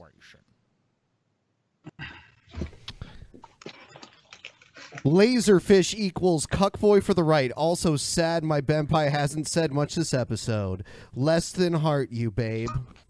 Thank you. Is TJ taking a shit? He's either doing that or smoking a cigarette. Yeah, or smoking weed. Would he smoke weed in the middle of the show? Probably, right? He probably would. He probably would right in front of the camera, but cigarettes, he's got to go outside for that. So there's a good chance he's doing that. I don't know for sure. He could be pinching one off. Does that? I always get paranoid when I smoke weed. I wonder how that probably doesn't happen with TJ, right? You probably no. Pretty much none of us, like the regular hosts on this show, we pretty much are fine with it. Like I don't get paranoid at all because it's totally legal where I live, and I don't know. It doesn't affect me in that way, I guess. There's certain strains that make you more mellow and some that make you more like edgy, I would say. All right, I was just taking a shit, smoking a cigarette, and some weed. Oh, you heard it. Okay. Yeah. I thought he was serious. I was listening on my phone. Yeah. But I actually did do two of those things. So. Yep. Which two I'll leave up to your imagination. Someone asked SmackDown or Raw earlier, and you guys were too busy arguing about gun. I like SmackDown more. Scam. I do. I don't know. I like Shinsuke Nakamura. I think his entrance is badass. Yeah, he's pretty awesome. If you could dump a body anywhere in the world, where would you put it? FYI, underneath Giant Stadium has already been taken. That's a really good question. Probably under your like basement, because you got to hide in plain sight. I always thought it was cool how the Trinity Killer and Dexter would hide them in the newly constructed houses, the foundations. Yeah.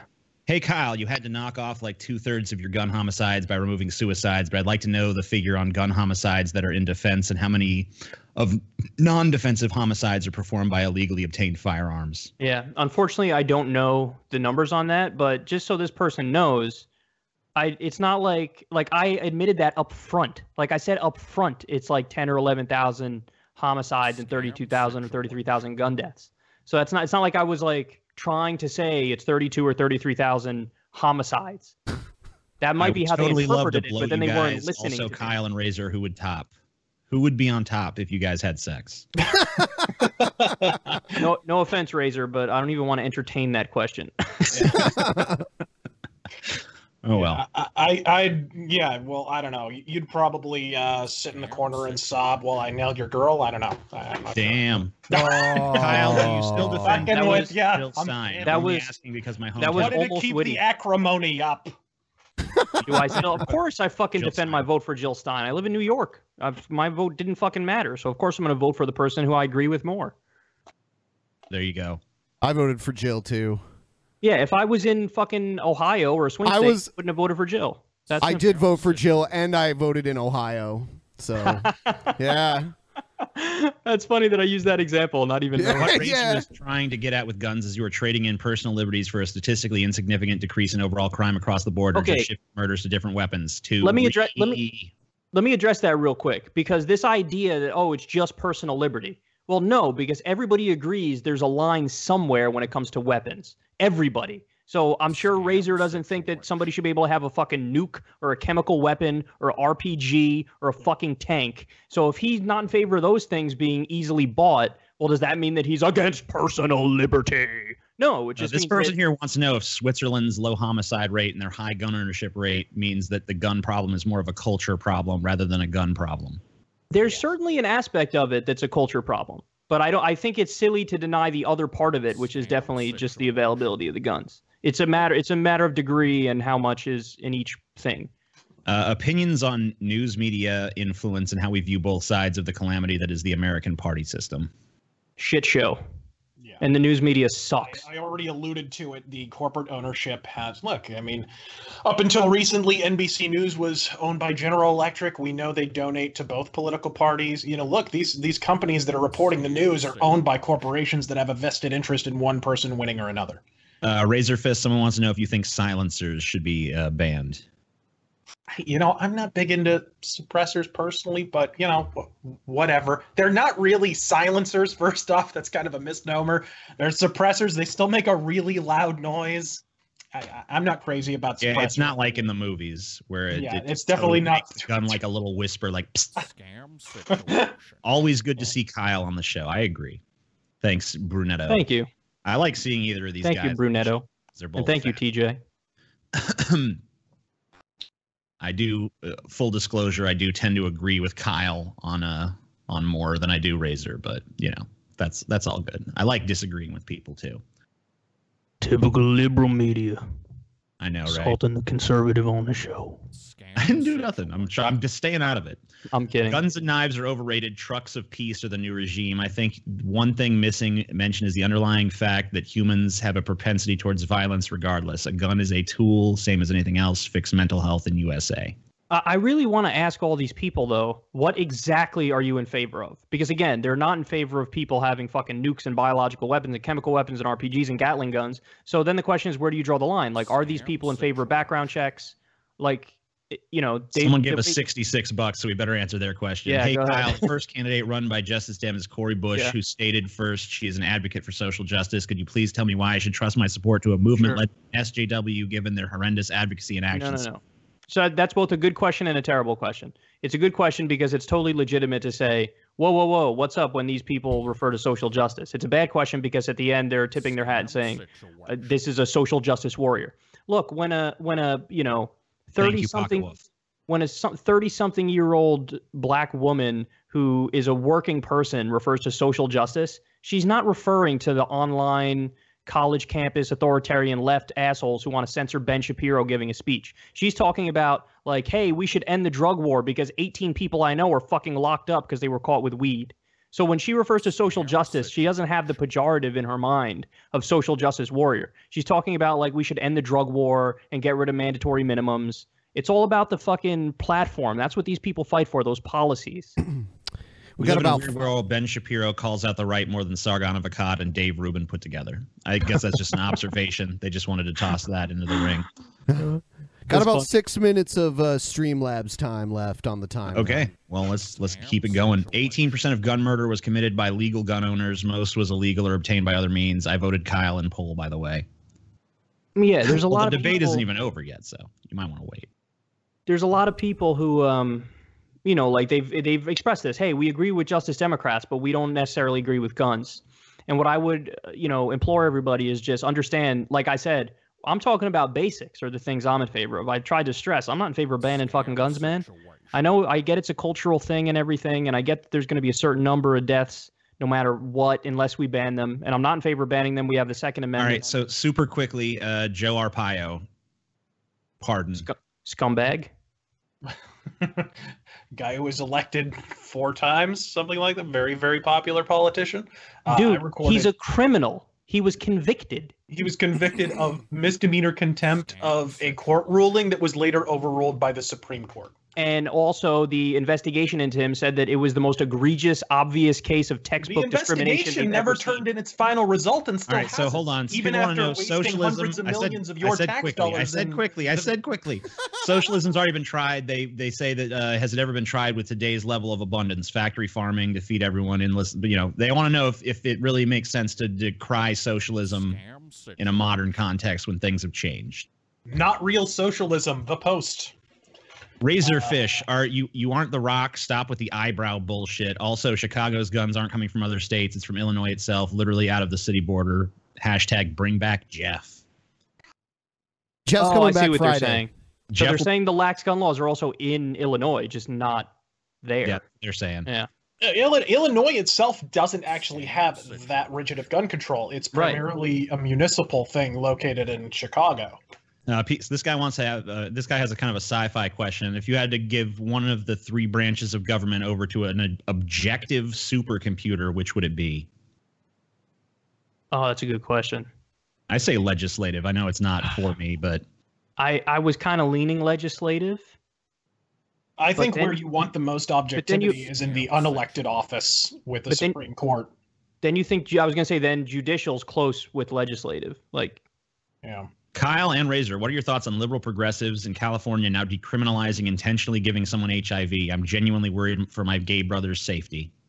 You know, I saw the headlines on that, and I didn't read the articles, but I got a hunch that something's a little misleading in that story. Yeah, as do I, for the record. Yeah, but I actually looked into it, and it is kind of disturbing. Well, the logic being used there is that no other disease is criminalized in that way. But my thing is well, you're going the wrong way with this. Knowingly giving someone any dangerous disease should be a fucking crime. Yeah, apparently we need to decriminalize Suge Knight. I don't would know. A type of government takeover? I'm sorry, I missed that one. I got it. They said, would a type of government takeover? If you ban guns, would that lead to a type of government takeover? And my answer to that is no, because even though we have all our guns, they're the ones. Isn't the government already in control? I mean, they're the government already. What are they going to take over? But I think they mean police state. To which I would respond, no, they have the nukes, and they really do have, and I'm sure Razor would agree with this. They have a monopoly on violence in a way that's on another level. So you can't compete with them with your Ruger 22 against their nukes. Gun stores in other states are not legally allowed to sell guns to people from states such as Chicago. Well, Chicago is not a state because it would be impeding on the state's law and gun stores out of state selling blah, blah, blah. Well, number one, that person's denying that there are many people who are unscrupulous. And then number two, that goes right back to the point the other person made, that they just go outside of the city and get them in Illinois. So, yeah, go away. It's not crime in all of Illinois. Kyle, don't take my guns, liberal cuck. Fuck you. I'm gonna take your guns. Spread your butt cheeks. So beautiful. We got about 2 minutes left. What I don't understand is the overlap between the Trump is a little fascist people and the gun people. It's I'm not doing jumping jacks for joy at the prospect of handing my guns to the government, but I'm also not arguing that the government is run by literal Mussolini. Yeah, but dude, the number of people who are actually for banning guns in America is nearly non-existent. I understand. This is a person saying that Kyle needs to check his anger and let Razor speak his piece. Oh, wow. All right. Look, man, I the only time I interjected, and I apologize for that, Razor, I don't want to cut you off at any point and be unfair. It was just when I thought you really misstated something I was trying to say, and I wanted to correct it. Well, that's why I went ahead and let that one be restarted. I'm not trying to be a dick for the record, everybody. Sargon's not here. Don't worry about Sargon. Sargon, what's your position on what? That makes no sense. I think that's actually a reference to Sargon's appearance on this show, but I could be mistaken because I actually when we asked Sargon if he believed in climate change, he was like, I don't know, just haven't looked into it much. He said that to me too in a talk I did with him, and I was like, what? Maybe you should look into that at some point. I believe American patriotism takes on a very religious notion, such as allegiance to the flag. I believe guns take on the same patriotism with religious notion and that's why it's hard to reform. I think that's there's definitely a huge cultural thing in America, with guns. I don't know. I've never taken a .45 caliber communion with my fucking Ruger. I'm not sure I buy that necessarily. Hell, I think you'd have an issue saying it's religious when most people don't even clean their guns enough. Well, deeply cultural, I think, is a better way of putting it. Razorfist uses too many ad hominem as attacks. Try using facts. Says Frack Skull. I don't remember attacking him with an ad hominem, but okay. Yeah, I think it's been pretty fucking cordial given the level of disagreement you guys have on some issues. So Kyle did call Razorfist sweetheart, so I think they're even more than cordial at this point. There you go. Well, that was my tactic from the opening, was to distract him with my feminine wiles. Kyle has been right about everything so far. He's clearly done his research. There's another. Oh, this person even calls themselves Go Kyle. Yeah. So there you go. Go Kyle, go. So everyone, stop sending them in. We'll get the stragglers really quick, but then we got to get back into it. Yeah. So no more, folks. We're gonna get the little remainder cleared out, and then we're gonna move on to the remainder of this debate. Scam situation. Stephanie Landry is my beautiful lover. I love her. Also, Razorfist drinks gallons of sperm. He's a fuck who deserves to get butt fucked in his fart pussy like the little girl he is. Razor, you want to take that? I knew it was a mistake getting that fart pussy surgery. Wait, can we just reflect on he's a fuck? I've never heard that before. He's a fuck. He's a fuck. I've never heard anything phrased like that before. I'm going to start using that. Hey, Kyle, the first candidate run by... Oh, this person already asked this question, so... your question has already been answered. I don't know why you submitted it once again. Well, they wanted to give you more money, man. I guess. Thanks for the double dipping. Yeah, no complaints there. Yeah, I'd be a fool to complain about that. So, do we have any more stragglers left, Ben, or is that it? I'll check right now. No, I think. Oh, hold on. Great. I will finish it Thursday during my commute. Okay. Good Fair night. enough. Night, high Q King. I'm trying to find the latest one really quick. Yeah, I think that might be it.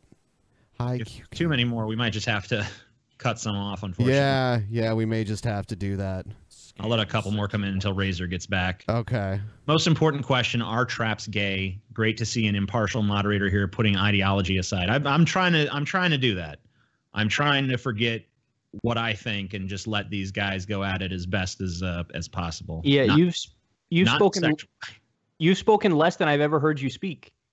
That's true. Sometimes it's painful. Like there have been some times where I'm like, I'm gonna jump in. No, I'm not gonna do it. I'm not gonna do it. Scam. Yeah, because I know. I'll even tell you the thing that fucking really did it for me is when Razor was like talking about, if people on the ground had guns at the Las Vegas thing, maybe I was like, that dude was in a hotel. It was filled with people. You really want people opening fire on the hotel? That doesn't make any fucking sense. What is this person talking about?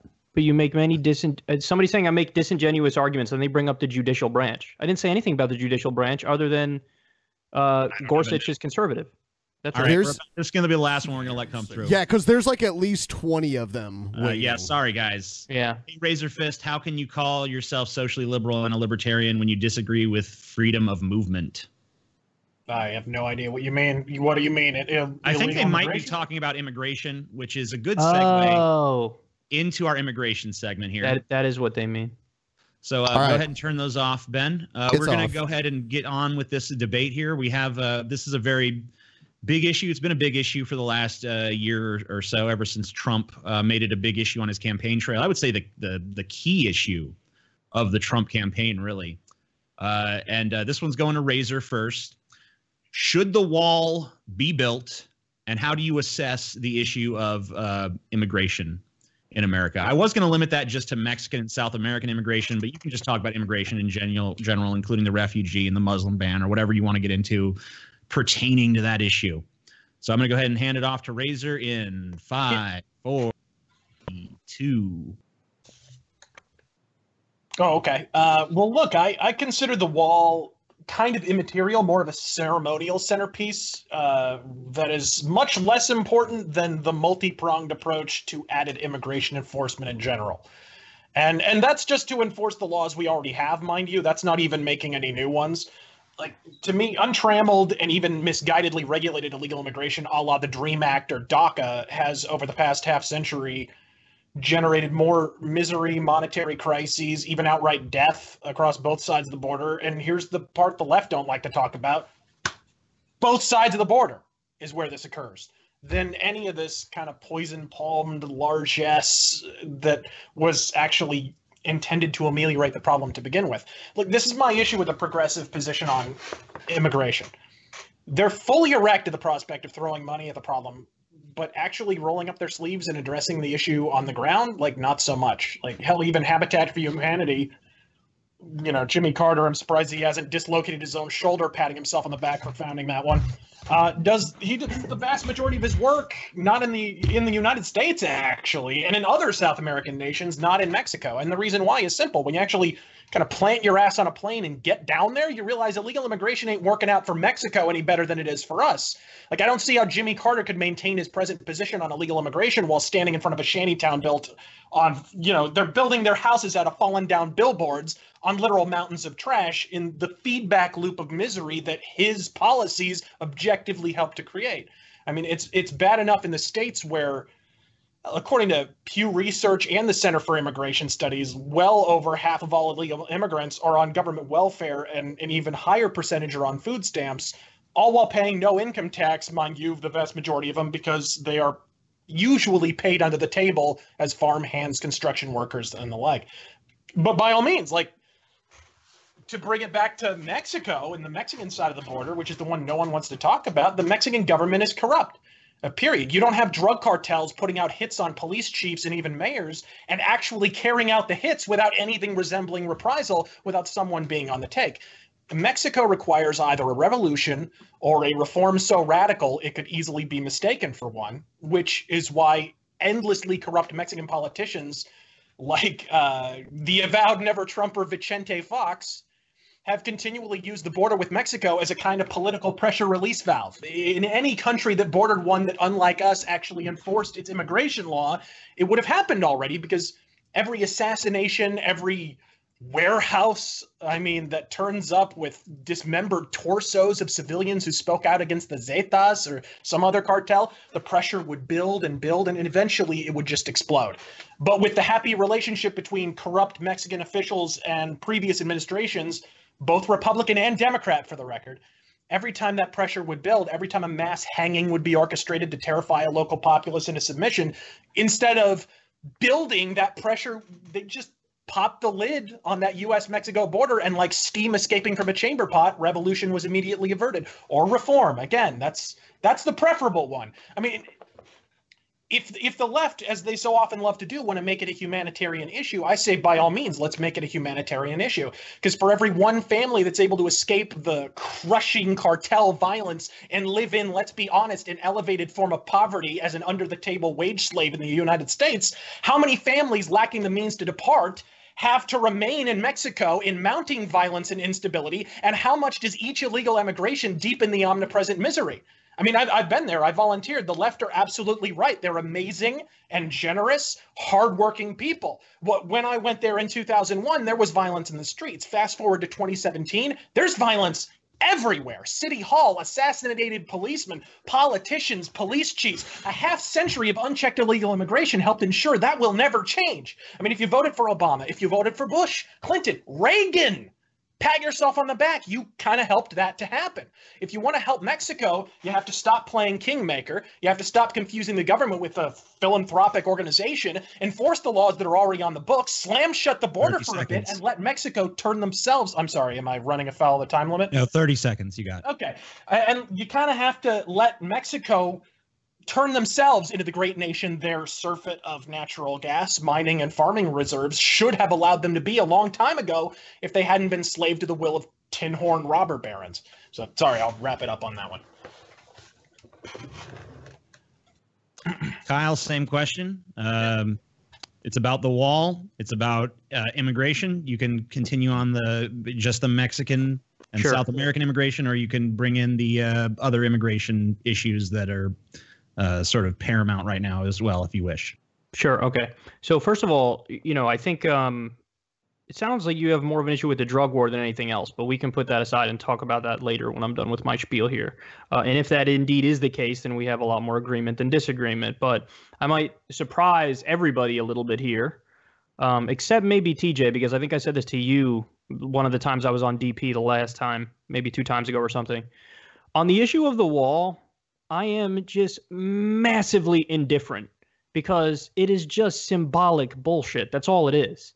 It's not going to make anything safer. It's not going to make anything less safe. It's just a wall. It's just the same as a fucking fence between you and your neighbor. That's all it is. So I do find it a little silly when people on the left act like it's such an egregious thing. But I also find it silly when people on the right act like it is, it's an important thing that's really going to make a difference. So, I'm just utterly indifferent towards it. If I'm president, I wouldn't actively, I wouldn't build it. But I wouldn't care if it was built. It's just whatever. But okay, anyway, that's the wall. To the broader question of immigration, this is one where I'm not totally agnostic. On the question of immigration, there are a lot of inconvenient facts that I think the right likes to pretty much ignore. So this is an article from The Hill from last year. They said, quote, immigrants commit crimes and are incarcerated at a much lower rate than U.S. citizens, according to two separate studies released this week. A study by the Sentencing Project, a criminal justice research and advocacy group, found that foreign-born residents of the United States commit crime less often than native-born citizens. And then there was another study by the Libertarian Cato Institute, which compares incarceration rates by migratory status, ethnicity, and gender. And they say, quote, all immigrants are less likely to be incarcerated than natives relative to their shares of the population. Among people age 18 to 54, 1.53% of natives are incarcerated, as are 0.85% of undocumented immigrants and 0.47% of documented immigrants, according to the Cato study of comparative incarceration rates. So that's point number one, is that they actually commit less crime. Now, the Pew Research Center in 2014 also found the following, quote, more Mexicans are leaving than coming to the U.S. So there's a net loss of 140,000 immigrants coming from Mexico and South America, a loss of 140,000 from 2009 to 2014. Now, I admittedly don't know the updated statistics on that. I haven't seen any articles on that. But for 2009 to 2014, a net loss of 140,000. And then two other quick facts. I don't know how much more time I have, but I'll try to make it brief. 2 minutes. Okay, then I got plenty of time. PolitiFact found the following, quote, undocumented immigrants pay $12 billion of taxes every single year in state and local taxes. And then CNN Money, quote, undocumented immigrants do not qualify for welfare, food stamps, Medicaid, and most other public benefits. Most of these programs require proof of legal immigration status, and under the 1996 welfare law, even legal immigrants cannot receive these benefits until they have been in the United States for more than 5 years. So my main contention is this. Most of the people flipping out about immigrants that comes from the right, basically what happened is they're chumps. And they've fallen for the oldest trick in the book. What elites do is they scapegoat immigrants for your problems so that you don't blame elites. It's getting people who are on the middle of the economic ladder to look at the people below them on the economic ladder and blame them for all their problems. And that's my contention, is that it's basically a total red herring by elites to try to make middle-class people think the people they really hate are poor immigrants and not them. And that's it. All right, I'm going to open it up for some free-form discussion there. Razor, you go ahead and start. Well, at the end of the day, crime is really immaterial. Like, I've never really argued, and I don't really fall down on the side of the argument of, oh, they're coming here to murder everyone. Yeah, you'll have the odd outlier where it's, oh, this guy kills this guy. But usually you're talking about somebody who is an illegal immigrant in the sense that it's like a cartel operative who jumped the border and obviously had to illegally and what. And to me, I concede the left's point that those are outliers, right? To me, crime is not the operative issue. The issue is the caustic effect on our neighborhoods, the caustic effect. I mean, you cannot go to border towns, San Antonio. You can't go to Tucson, South Tucson, even South Phoenix. Phoenix isn't even a border town. You know, we're several hours north of the border. And even there, the closer you get to the border, the worse it gets. And it is kind of it comes with the low economic circumstances that a lot of illegal aliens come from. And of course, that trickles down into everything, and you wind up paying for that one way or another. I would also add, citing that article about, well, illegal aliens don't qualify for welfare. Well, yes, of course they don't, until they steal someone's identity. Do you think it's coincidental that the higher illegal aliens and illegal immigration spikes, identity theft also goes up? They steal other people's social security numbers. It happens all the time. But I think it's an absolute minute, tiny drop in the bucket compared to any other problem we would point to. No, just look at the case with Target a few years ago. The woman who was skimming credit cards at Target, this was a big story. It stole a bunch of people's financial information. Woman turned out to be an illegal alien who was selling people's information to other illegal aliens. It was part of an identity theft ring. So the illegal immigration and identity theft, they are forever linked. There's clearly a connection there. And yeah, but don't you think, like, what percentage though? Identity, or they won't even steal someone's social security number. Sometimes they'll just pluck it from thin air. Like, I had a friend who had a social security number. I won't reveal it, obviously, but it was really like easy to pluck from. What was that air. Number again? I know, right? It was really easy to like just think of it, like pluck a number from thin air and it would be that number. And they had like something like 25, 30 different people, all illegal immigrants. And they were all using their social security number.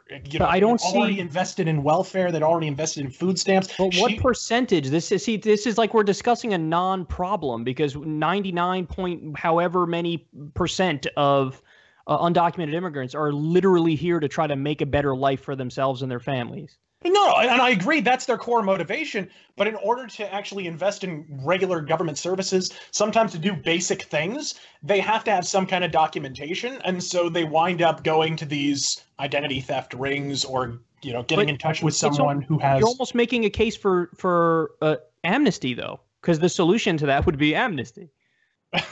Well, it would be if at the end of the day that wasn't going to hurt our neighborhoods even more. Because this, okay, again... I don't know what that means. What does that mean when you say it hurts our neighborhoods? I genuinely don't know what that means. If you said crime's not an issue, you said that.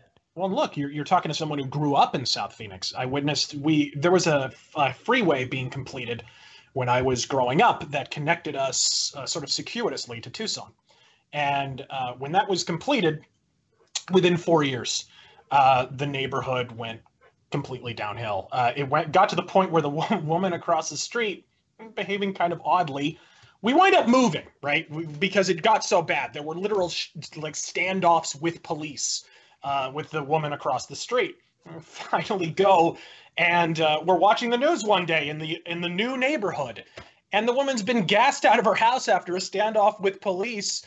Turned out she was running drugs and illegal aliens across the border. Okay, but again, so this goes back to the main point that we agree on, though, which is the problem is the drug war. It's not the undocumented immigration. But this person was running illegal immigrants as well. So you're kind of cherry picking which one you say is wrong. She had they actually did an entire multi-part news special on it where they went through her house and saw all the compartments where the illegals would hole up and so forth. It goes hand in hand. You have to understand, like illegal immigration, I mean, a lot of these people are actually brought in by people who are in some way connected with cartels. Coyotes a lot of times have connections with cartels. But when you say like the quality of your neighborhood goes down, if you also admit, as you did, that crime is a relatively tiny issue, then I don't see how you can make the connection between the illegal immigration or undocumented immigration and your neighborhood going to shit. You see what I'm saying? Absolutely. If you admit the first thing, I don't know how the second thing logically follows. Crime's not that big of an issue. Simple. Simple. Property values, you would agree, are affected by school performance? Yeah, but property value, that they make that argument with homeless people too. Like, oh, you're not allowed to feed homeless people here because property value. Okay, and that's lovely, but that has those nothing, people need to fucking eat. That's lovely, but that's ultimately immaterial to the argument. If no, it's the not. quality It's exactly of schools, material to it. No, look, if the quality of schools affects property values, if it affects everything around it, you're winding up integrating, or rather not integrating, an entire segment of the population that has English as a second language, if they have it as a language at all. Like, look, immigration was intended originally to have peaks and valleys. if we rendered like legal immigration levels as an audio graph over the years, the most productive generations, the Industrial Revolution, World War II, and the like, they'd be represented by brief spikes followed by a lull. And then a few years later, they'd allow another spike, then another lull. Instead, ever since the enactment of Ted Kennedy's Immigration Act of the 1960s, like it's been one long perpetual Black Sabbath being produced by Rick Rubin audio spike, that hasn't calmed one iota in the intervening decades. The operative logic was that they were supposed to be giving each generation of immigrants time to coalesce, to integrate, in lieu of just throwing 9 tetrillion disparate ingredients into a fondue pot and pretending we just made chili.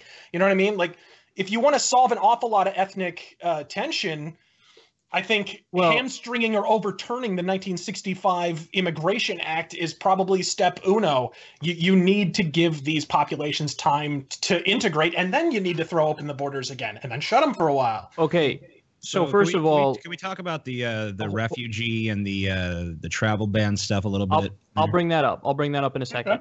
Okay. But to address your point, is integration preferable to having immigrants come in the country and then them living in segregated pockets? I 100% agree with you that integration is preferable to people living in segregated pockets. But there's still a broader problem, though, with the economic argument that you're making, because fundamentally, when you bring up the property value and shit, that's a fundamental economic argument. And the problem with that is Alabama actually implemented the toughest immigration law in the U.S. in, I think it was 2010 or 2011. And what happened is it was on the books for, I think, 7 months, and then they said, fuck this, we got to get rid of it, because their economy suffered gigantically. In fact, there were all these issues where, because they had to like check everybody's papers when they pulled them over, and it was very draconian, and it was basically a version of self-deportation where they make the conditions so shitty for undocumented immigrants that they want to leave. And what happened is first of all, they pissed off the business community, because there were some immigrants who were business owners who were trying to open plants there, and they gave them a hard time, and that was a problem. But then furthermore, all the farming that goes on, all the industrial work, they found that you didn't have people to replace the undocumented immigrants. So they had this really, really strict anti-immigration law, and then they got rid of it, and they were like, we can't have that because it fucks up our economy. So I think the net benefits of having immigrants is so much more than the negatives. And then to address what TJ wants us to talk about here, the travel ban, it just strikes me, it's a non-issue because we already have sufficient laws. So for example, when it comes to refugees, okay, we take relatively so few refugees compared to the rest of the modern world. Now, I don't necessarily disagree with that. I think it's not a bigoted conversation to say, hey, how many refugees should we take? Like, there's a line, like, how many should we take? How many can we handle? Like, how is this workable? But the refugees we take, literally over 80% of them that come from the Middle East, and I think in this case specifically Syria, are women and children. So you're not talking about something that's a security risk. And then furthermore, I love how Trump always said during the campaign, extreme vetting, we have to do extreme vetting, extreme.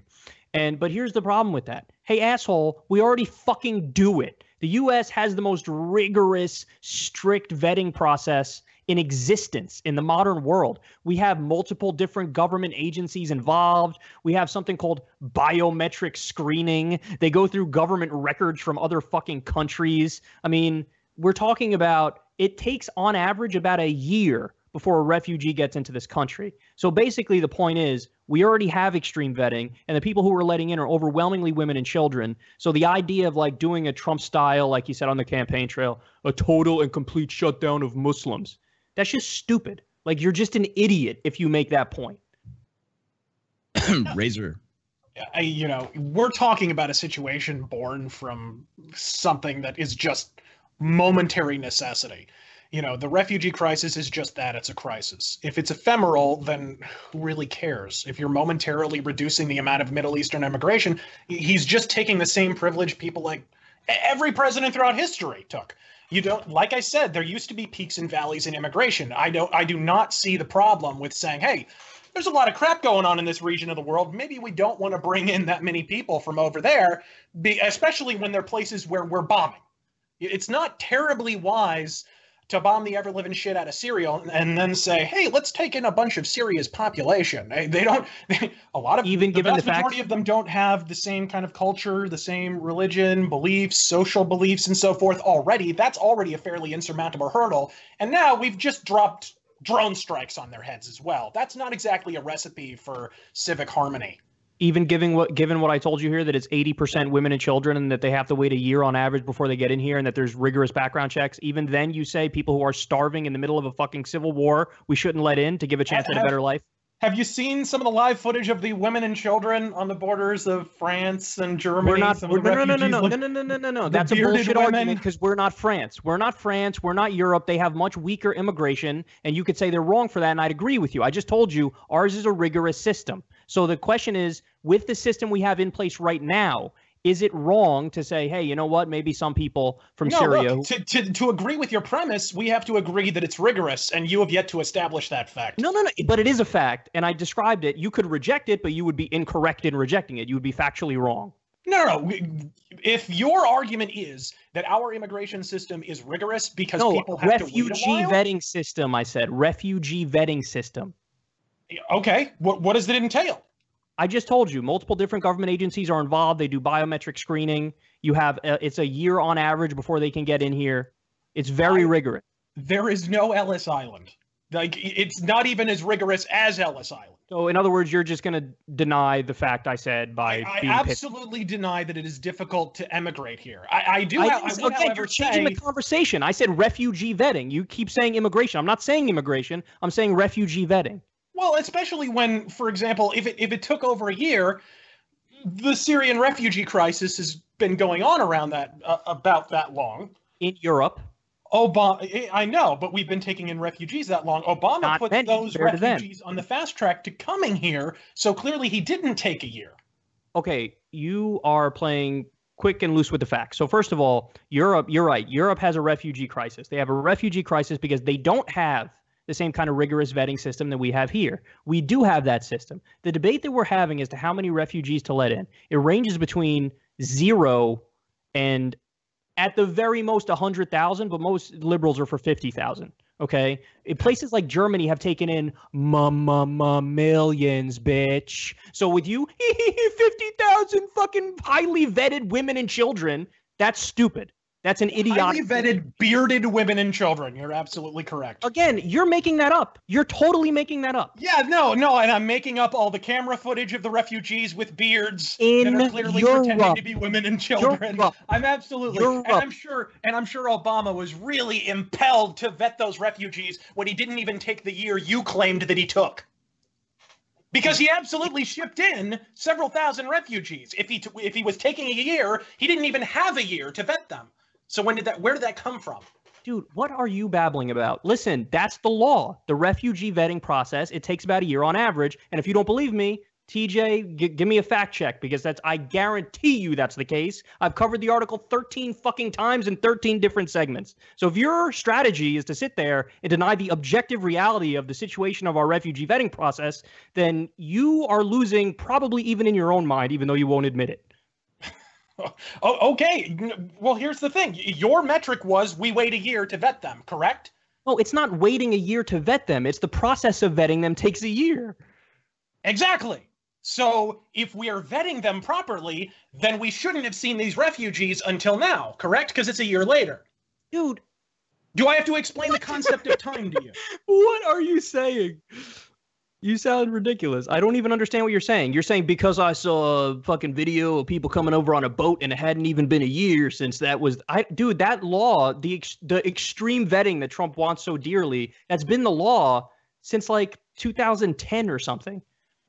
It's been for a long time. Has been the law, and I don't understand. Look, his idea of what extreme vetting is fairly vague and amorphous. Anyways, he hasn't even spelled out exactly what it is. So he has a total and complete shutdown of Muslims. Now, of course, he's had to back off that because he's run into constitutional problems with that. But that was his idea on the campaign trail: a quote total and complete shutdown of Muslims. No, a quote, total and complete shutdown of immigration from the Middle East, from countries, namely, that we're bombing. Of Muslims. He said Muslims. In the speech, he said Muslims. A total and complete shutdown of Muslims. See, I just don't understand how you can cherry pick that when on other occasions he said Middle East. Him. No, exactly, and so am I. Here's the thing: so am I. You're gonna make me pull up his website and read you the quote, and then you're still gonna go, yeah, but on another time he said this. Because that's my entire point. He said two different things. I just said at the beginning of this entire debate that Trump can be amorphous on his positions, did I not? Right. He can be a contradictory hypocrite is another way of saying that. That's true. So in other words, he's a politician, which you would defend if there was a D next to his name.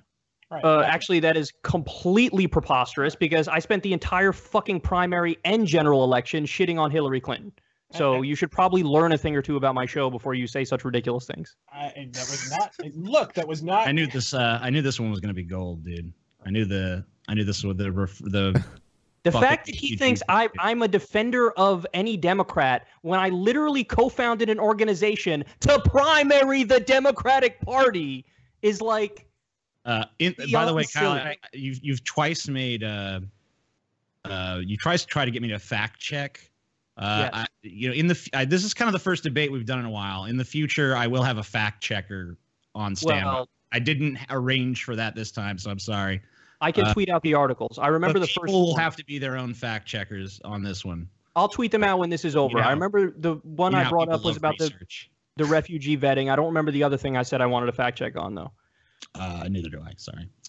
I just pulled up the government website for this, and it says the total processing time varies depending on the applicant's location and other circumstances, but the average time from the initial UNHCR referral to arrival as a refugee in the United States is about 18 to 24 months.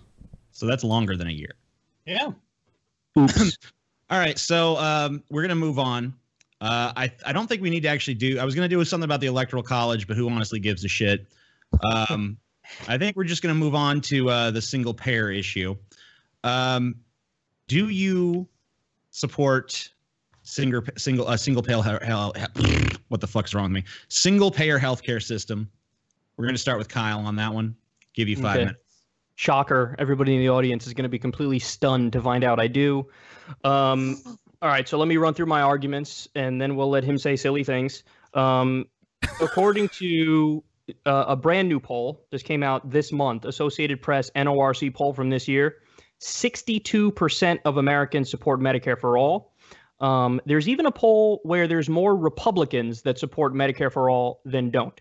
Now, Medicare for all, one of the first things Republicans say when they talk against it is it's too expensive, we can't afford it. Too expensive, can't afford it. Too expensive, can't afford it. You know what? It is expensive. It costs over 10 years, it will cost $32 trillion. That's a lot of money. But here's the problem. If we didn't do Medicare for all, the cost of our private healthcare system over that same time period would be $49 trillion. So that is a net savings of $17 trillion. Private insurance companies, when it comes to them, about 80% of your premium money, and this is their numbers, 80% of your premium money goes to actual medical care. 20% goes to overhead costs. Now, when you look at Medicare, 94% of your money that you pay into it goes to actual medical care. Just 6% goes to overhead costs. So it's significantly more efficient. Now, when you look at the studies on healthcare systems around the world, according to the World Health Organization, this is a study from 2000. So if somebody were to say it's outdated, they would be correct. But France was number 1 in the world in the year 2000. The United States was ranked number 37. We spend about 16% of our GDP on healthcare. Other modern nations spend about half of that, and they cover everybody. We spend double what they spend, and we still have at least 30 million people who are uninsured. And remember how I said the World Health Organization study was outdated? I have the newer one here. This one was done by the Commonwealth Fund, and they ranked the top systems in the modern world. Number 1, UK. 2, Australia. Netherlands, Norway, New Zealand, Sweden, Switzerland, Germany, Canada, France, and the very worst in the modern world when it comes to healthcare, United States. And then final point I'll make on this is medical bankruptcies. The United States has hundreds of thousands of medical bankruptcies every single year. Go to Canada, mention the word medical and then the word bankruptcy, and they will laugh at you and go, that's not a thing. That doesn't exist here. People don't go broke because they have medical bills. That's not a thing in Canada. That's not a thing in Norway. That's not a thing in Denmark. That's not a thing in Iceland. That's not a thing in Sweden. We have hundreds of thousands of those in the United States. And with that, I'm done. Razor, take it away. Yeah, look, it isn't universal health care I have an issue with. It's kind of the monolithic authoritarian ham-beast government has to transmogrify into in order to accommodate single-payer health care that I personally take issue with. Like, I've always kind of lived by the credo of a government large enough to give you everything you could ever want also has to be large enough to take everything away that you will ever have. And history kind of absolves that viewpoint of lapsing into mere paranoia, because when you give the government a proverbial inch, they will seize the mile by force if necessary. That's just how it is.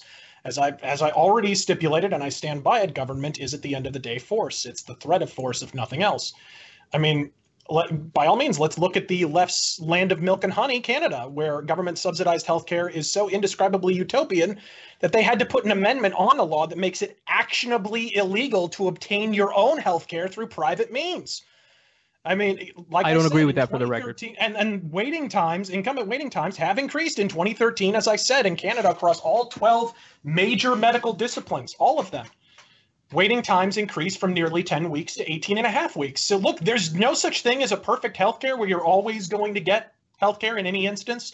Canada, whatever. This isn't me bashing Canadian healthcare for not taking care of people, because either way, you're never going to have the amount of care you actually want. But it is a value judgment. Are you going to prefer to pay more and get it quicker? Or are you going to pay in your time and waiting? That's really what it comes down to. Like I laugh until I collapse a fucking lung when the left say we need single-payer socialized medicine. Like, not to disseminate the meaning of life or anything, but we already have single-payer socialized medicine. It's called the Veterans Administration. And hey, how's that been working out lately? How many grandpa corpses did we stack up this week? It's like, ranked better than a quasi-socialist president couldn't handle a laughably minuscule microcosm of single-payer socialized medicine. Meanwhile, the Bernie bros want to unfurl that clusterfuck nationwide. Good goddamn luck with all that. What's the most popular healthcare system in the U.S.? Hold on, does that conclude your time, Razor? Yeah, I'm good. What's the most popular healthcare system in the U.S.? Probably single-payer healthcare, because they've been sold a bill of goods. It's Medicare. What's Medicare? Single-payer healthcare. I rest my case. Well, and that's the thing. We allow our citizens to actually buy our own care. In Canada, that's not allowed. No, okay. I don't agree with that. I think you should be able to buy supplemental private insurance if you so choose, but there should be a Medicare for all system. That's the baseline. But yeah, and that's the thing. Like, it's great in Canada. Like, if you want to replace a pair of glasses, like, yeah, it costs nothing. In some cases, you get what you pay for. But like I said, with all socialist legislation, it kind of comes with additional regulations and outright strictures on personal liberty. That, you know, the Canadian people, they had to make a value judgment. They made it, but those personal liberties are never going to come back. Once the government takes authority, they never give it back. But you do know there are different kinds of single-payer systems, right? Like the UK. Absolutely. No. Every single-payer system is not the same. Right. And there are many single-payer countries where you can get supplemental private insurance if you want. Yeah, absolutely. Yeah. Unfortunately, in a lot of cases, that's not true. And, you know, like I said, if Canada is your land of milk and honey, then by all means, let's look at Canada. That's what it's like. You know, there are people who, in a lot of cases, in more severe cases particularly, have to relocate, not necessarily even to the United States, but somewhere else to get their extremely expensive procedures done. Or if they feel like the system is kind of grinding its wheels, if they want to get something taken care of in a timely fashion, they have to go somewhere else, you know? Well, I already kind of provided an anecdotal example earlier, but you know. Yeah, we don't need to go over that again. But I will, you know, I also mentioned the point that, yes, everybody rations care. It's a matter of how you prioritize your rationing. They do it based on need. We do it based on the size of your wallet. So yes. They do it based on need and time. They do. That's how they do it. They do it based on need. That's exactly how they prioritize. Yeah, and that manifests itself in waiting times is what I mean. And we have waiting times here too. That's my point. If you're if you're not rich, yes, you're going to have waiting times. You won't have a waiting time if you're rich because we do wallet biopsies. We ration care based on how rich you are. So it's a matter of how you want to ration care. Yeah, I think it's more logical to ration it based on need. Issue with is rich. Like really, like I was not covered for a while because with the profound goat fuck that was Obamacare, I didn't know the first place to start in getting health care because it was such a circuitous mire. So for a while I was not covered. So when I went to the doctor, I just paid out of pocket. It's like $90 for a general care practitioner. Where is this like prohibitively expensive thing coming from? I mean, anyone with a basic job, anytime you have to go to the hospital, that's when it happens. And that's a general practitioner is cheap. Going to a hospital, even for something like a broken arm or something. I'm sorry, I'm not even supposed to be involved. What am I even doing? That's all right. I have no more to say on this anyway. So. Okay, so we have some user submitted questions that Ben has collected, and we're going to put forth some of those, and then this is pretty much wrapped up after that. All right, so I'll just start from the top of the list here. Here's okay. So the first question is: should all drugs be legalized? Is that for me? That's for either one of you that want. That's for both of you. Okay. Whoever wants to take it. I personally think they should be legal, taxed, and regulated. Now, a lot hinges on that last word, regulated. Like, how do you regulate it? There's a lot of gray area in how exactly you regulate it. But yes, I do think drugs should be legal, taxed, and regulated. I think you have to be careful of the violent drugs or the drugs that can tend to. I assume that's what you're referring to, like bath salts or the like, where people wind up eating other people's faces or whatnot. Right. I wouldn't have easily available bath salts or crystal meth, but I would have other amphetamines that you could buy that aren't going to give you that kind of a fucking high, but you're going to get an amphetamine high. Sure. Yeah. I kind of almost prefer to have the, where like Colorado is a legal area and whatnot. And if you aren't predisposed to live in an area where it's legal, you can kind of live there too. So you kind of have a choice of where you want to be. I see some merit in that as well, but I agree generally, legalization doesn't particularly bother me. Again, I approach it from. I feel too like if the people who are like shit like bath salts, people do that shit because they're just desperate for a high. I feel like if there's better drugs available. Oh yeah, I agree. Just like what was that other stuff? Spice, like the fake weed. Yeah, people the fake were dying. weed. Like they're obviously getting fake weed because they couldn't get like regular weed. Yeah. So I mean, and that shit was way worse than weed. Oh, so way worse. Ben, next question. I already know Razorfist's answer to this question. Would Hillary have been a better president than Trump? No, absolutely not. I think many people on the left would even say absolutely not. It's, Trump may have subverted, even if you make the argument and do so successfully, which I don't believe Kyle did, that Trump has subverted his original principles. Hillary laid it right out that she was not going to have any to begin with.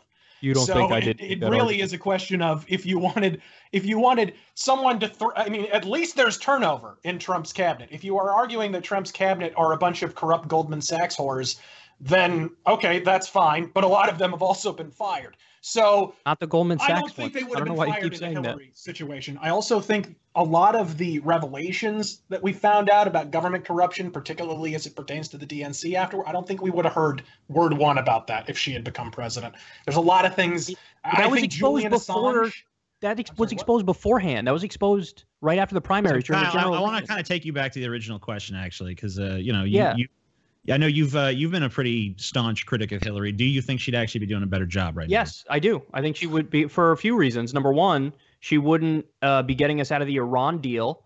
So the Iran deal, yes, it makes it much more likely that Iran is not going to get a nuclear weapon. And if you get rid of that, then you're escalating tensions with Iran. I don't think Hillary would have been nearly as bad. What if we didn't get that? What if we didn't get that, but we got the fucking the no-fly zone in fucking Syria or something? And no, but that's the thing. So Trump bombed the Syrian government. He bombed an airport with fighter jets that was a Syrian government. So he's been just as hawkish, if not more so. Like, I don't think Hillary would have been this hawkish on fucking North Korea, where Trump is like tweeting that he's gonna fucking attack him any minute. Where he's like, only one thing will work. Only one thing will work. Okay, I don't care how how much blind frothing rage you have when you hear the name Trump, you can't argue there was a clear provocation in Kim Jong-un launching a missile over Japan. They are our allies at the end of the day. I think Hillary would have responded as well. I'm sorry. In that situation, he cannot be launching missiles over Japan. Every other president was smart enough to know that when fuckface McDictator fat boy over there starts yapping his trap, you shut the fuck up and let him blow his steam off, and that's it. But what does Trump do? He starts responding, and he goes on Twitter, and he says, only one thing will work. The other presidents failed. Only one thing will work. They've been flying jets right at the North Korean border, fighter jets, in a provocative move in their own respect. Yep. So this is what happens when you have two giant ego idiots who are puffing their chest out, is you're on the verge of war. It's so bad. You're laughing. It's so fucking bad right now that the people in the administration are telling people, listen, if you have assets in South Korea, get them out, because this is different this time. Yes, because South Korea are taking an aggressive – that's the thing that you're conveniently not mentioning. Trump can chest beat on Twitter all day. He couldn't be 1/15th as hawkish as South Korea are right now on the subject of North Korea. The real danger here is not Trump invading North Korea. The real danger is South Korea invading North Korea, and you should be honest about that and admit it. Oh, I should be honest about that. By the way, Trump is such a thunder dunce that he backed North Korea off of Guam. Did you give him any credit for that one? No, I didn't give him credit for that because he created the crisis in the fucking first place. Oh, really? The same with JFK. The same with JFK. JFK causes the fucking Cuban Missile Crisis and then takes credit when we don't get into a nuclear war. Like, no fuckface. No, you know what? I'm not going to give you credit for creating the problem in the first place. Fair enough comparison, but I would argue, like, what would you say was the aggressive move that impelled North Korea to move on Guam? From Trump, I mean, because it appears that what had been happening is that South Korea was ramping up its rhetoric, not Trump prior to that. Donald Trump, from day one when he got elected, has been hawkish on North Korea. All he's done is hawkish rhetoric. All he's done is pack his administration full of neocon hawks. He hardly ever talked about North Korea on the campaign trail. I literally can't remember. Right, that's right. He may have. Right. He probably did. Which is exactly the point. The point is, and TJ would mention this because he noticed it too, that Trump was a lot more non-interventionist when he was campaigning and he was trying to be populist because he knew it would fucking work to get him elected. And then now that he's elected, he's the establishment's bitch boy, and he's increased in Syria, he's increased in Afghanistan, he's increased in Iraq, he's increased drone strikes 432%, he's tanking the Iran deal, he's giving Saudi Arabia $110 billion worth of weapons when they're a fucking jihadist state, and now we're on the brink of war with North Korea. So the answer to the question is yes, he's worse than Hillary, because Hillary, though she would have been bad, and I have no doubt that she would also be packing her administration full of Wall Street bitches. But I do think that on some of these key issues, and also the Paris Climate Agreement, she wouldn't have pulled out of that. So yes, even though Hillary would have been horrible, I don't think it's hard to be. I'm sorry to cut it off here, but we have a few more questions. Razor, I'll give you first dibs on this next issue. Okay. Do you think Bernie Sanders would have beaten Trump in a general election? You know, I'm sorry. Yeah, I would say he had a better chance than Hillary, but I'll say this. I think people saying that Bernie Sanders could have beaten Trump are kind of ignoring that Trump displayed an ability to change when he had to. So I think if conditions changed, he would have changed as well. So it's kind of an impossible hypothetical to answer. Because he did show, like, look, there were various times Trump would make a pivot to sound more presidential. Other times, you know, like after the tape was dropped, then the gloves were off. And suddenly he went back to being more, you know, more aggressive, hitting Hillary harder. So I think he would have adapted. He clearly showed a capacity to adapt his tone to whoever he was up against. He did it during the primary. He did it during the general. So I think he'd be about on even footing personally. I think people kind of exaggerate Bernie's chances. I will give Trump that he was an excellent character assassin. I did love watching him rise through the Republican primaries. It was very entertaining. Kyle, same question. Yes, 100%. I see. In fact, there was a study that came out after the election where they asked people in the Rust Belt. The Rust Belt is why Trump won. Like, everything else is just background noise. The Rust Belt is why Trump won. Hillary won the popular vote by like 2 or 3 million votes or some shit, but it's totally irrelevant because Trump got the votes that he needed in Michigan, like right in that fucking Rust Belt. And the problem is, in those areas, they were all places that were devastated by NAFTA and all the trade deals that outsourced all the fucking jobs, and dumbass Hillary with her shitty fucking platitudes and her identity politics and her stronger together, break down the barriers, her candidacy, which was about nothing but Hillary fucking Clinton and saying it's my turn to be elected. She was so clueless as to the populist rage in the country and the anti-establishment rage in the country. I mean, she ran on, I will continue what's happening now. And so when Trump, well, and it's hard to distance yourself from. Hold on. Oh, I'm sorry. I was just going to add to your thing, not rebut you. But like, it's hard for her to distance herself from NAFTA when she's married to the guy who made it, who signed it. I mean, of course, yes. But the point is, Bernie Sanders, his entire career was a zillion percent against all the outsourcing, was 1,000,000% with working class people. His record is so strong on that. He knows as much as anybody has ever known about economic policy. And what would have happened is he would have exposed Trump in the debates, because Trump is, like TJ said, he's great at like making shit personal and doing these zingers and like making people look silly. But when you're on stage with a dude who's 1,000 years old, he's got fucked up hair, he's got bad posture, and he talks like this, he's a silly character. That guy's so obsessed with policy and with the issues, and he's so populist that everybody would recognize, hey, that's the real populist, and Trump is a fake populist. And the study that I referenced, they asked people in those states, and the people in those states overwhelmingly like populist Democrats and would vote for populist Democrats over Republicans. The problem is Hillary wasn't a populist Democrat. So, I mean, he won some of those states by 10,000 votes, 50,000 votes. Bernie would have easily won those states. So it would have been... It's possible, but again, I think it depends on a hypothetical where Trump remains stationary tonally.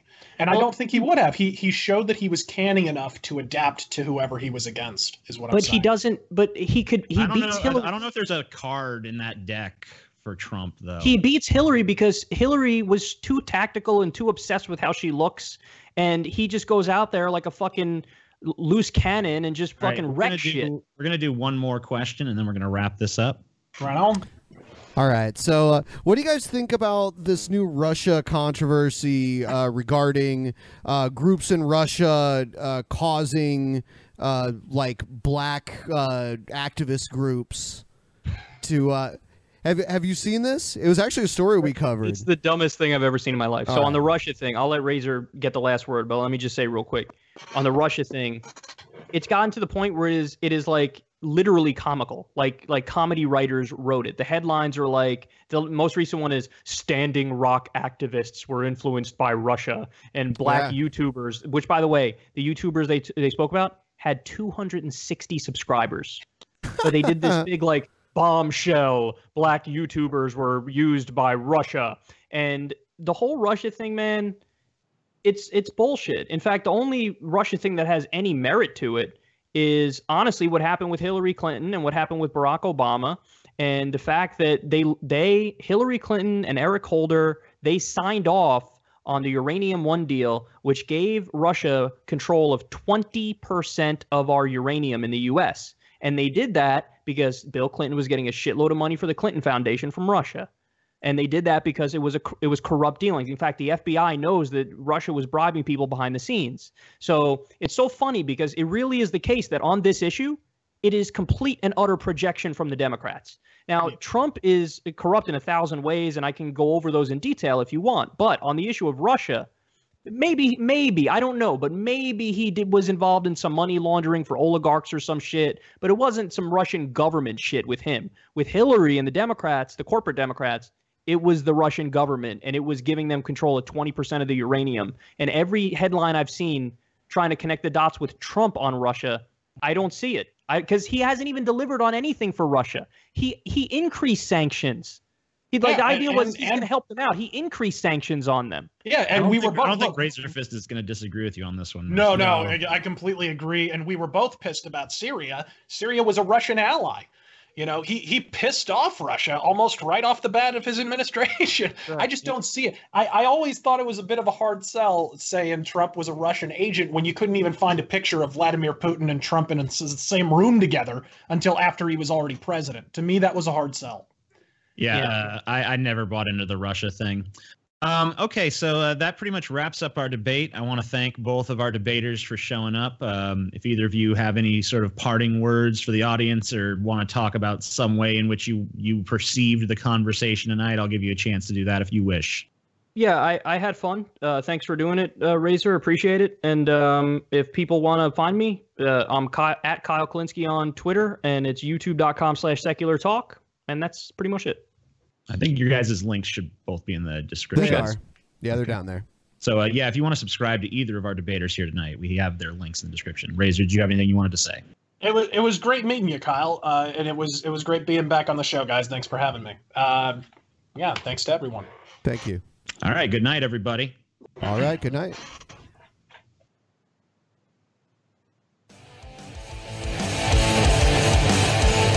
That was fun.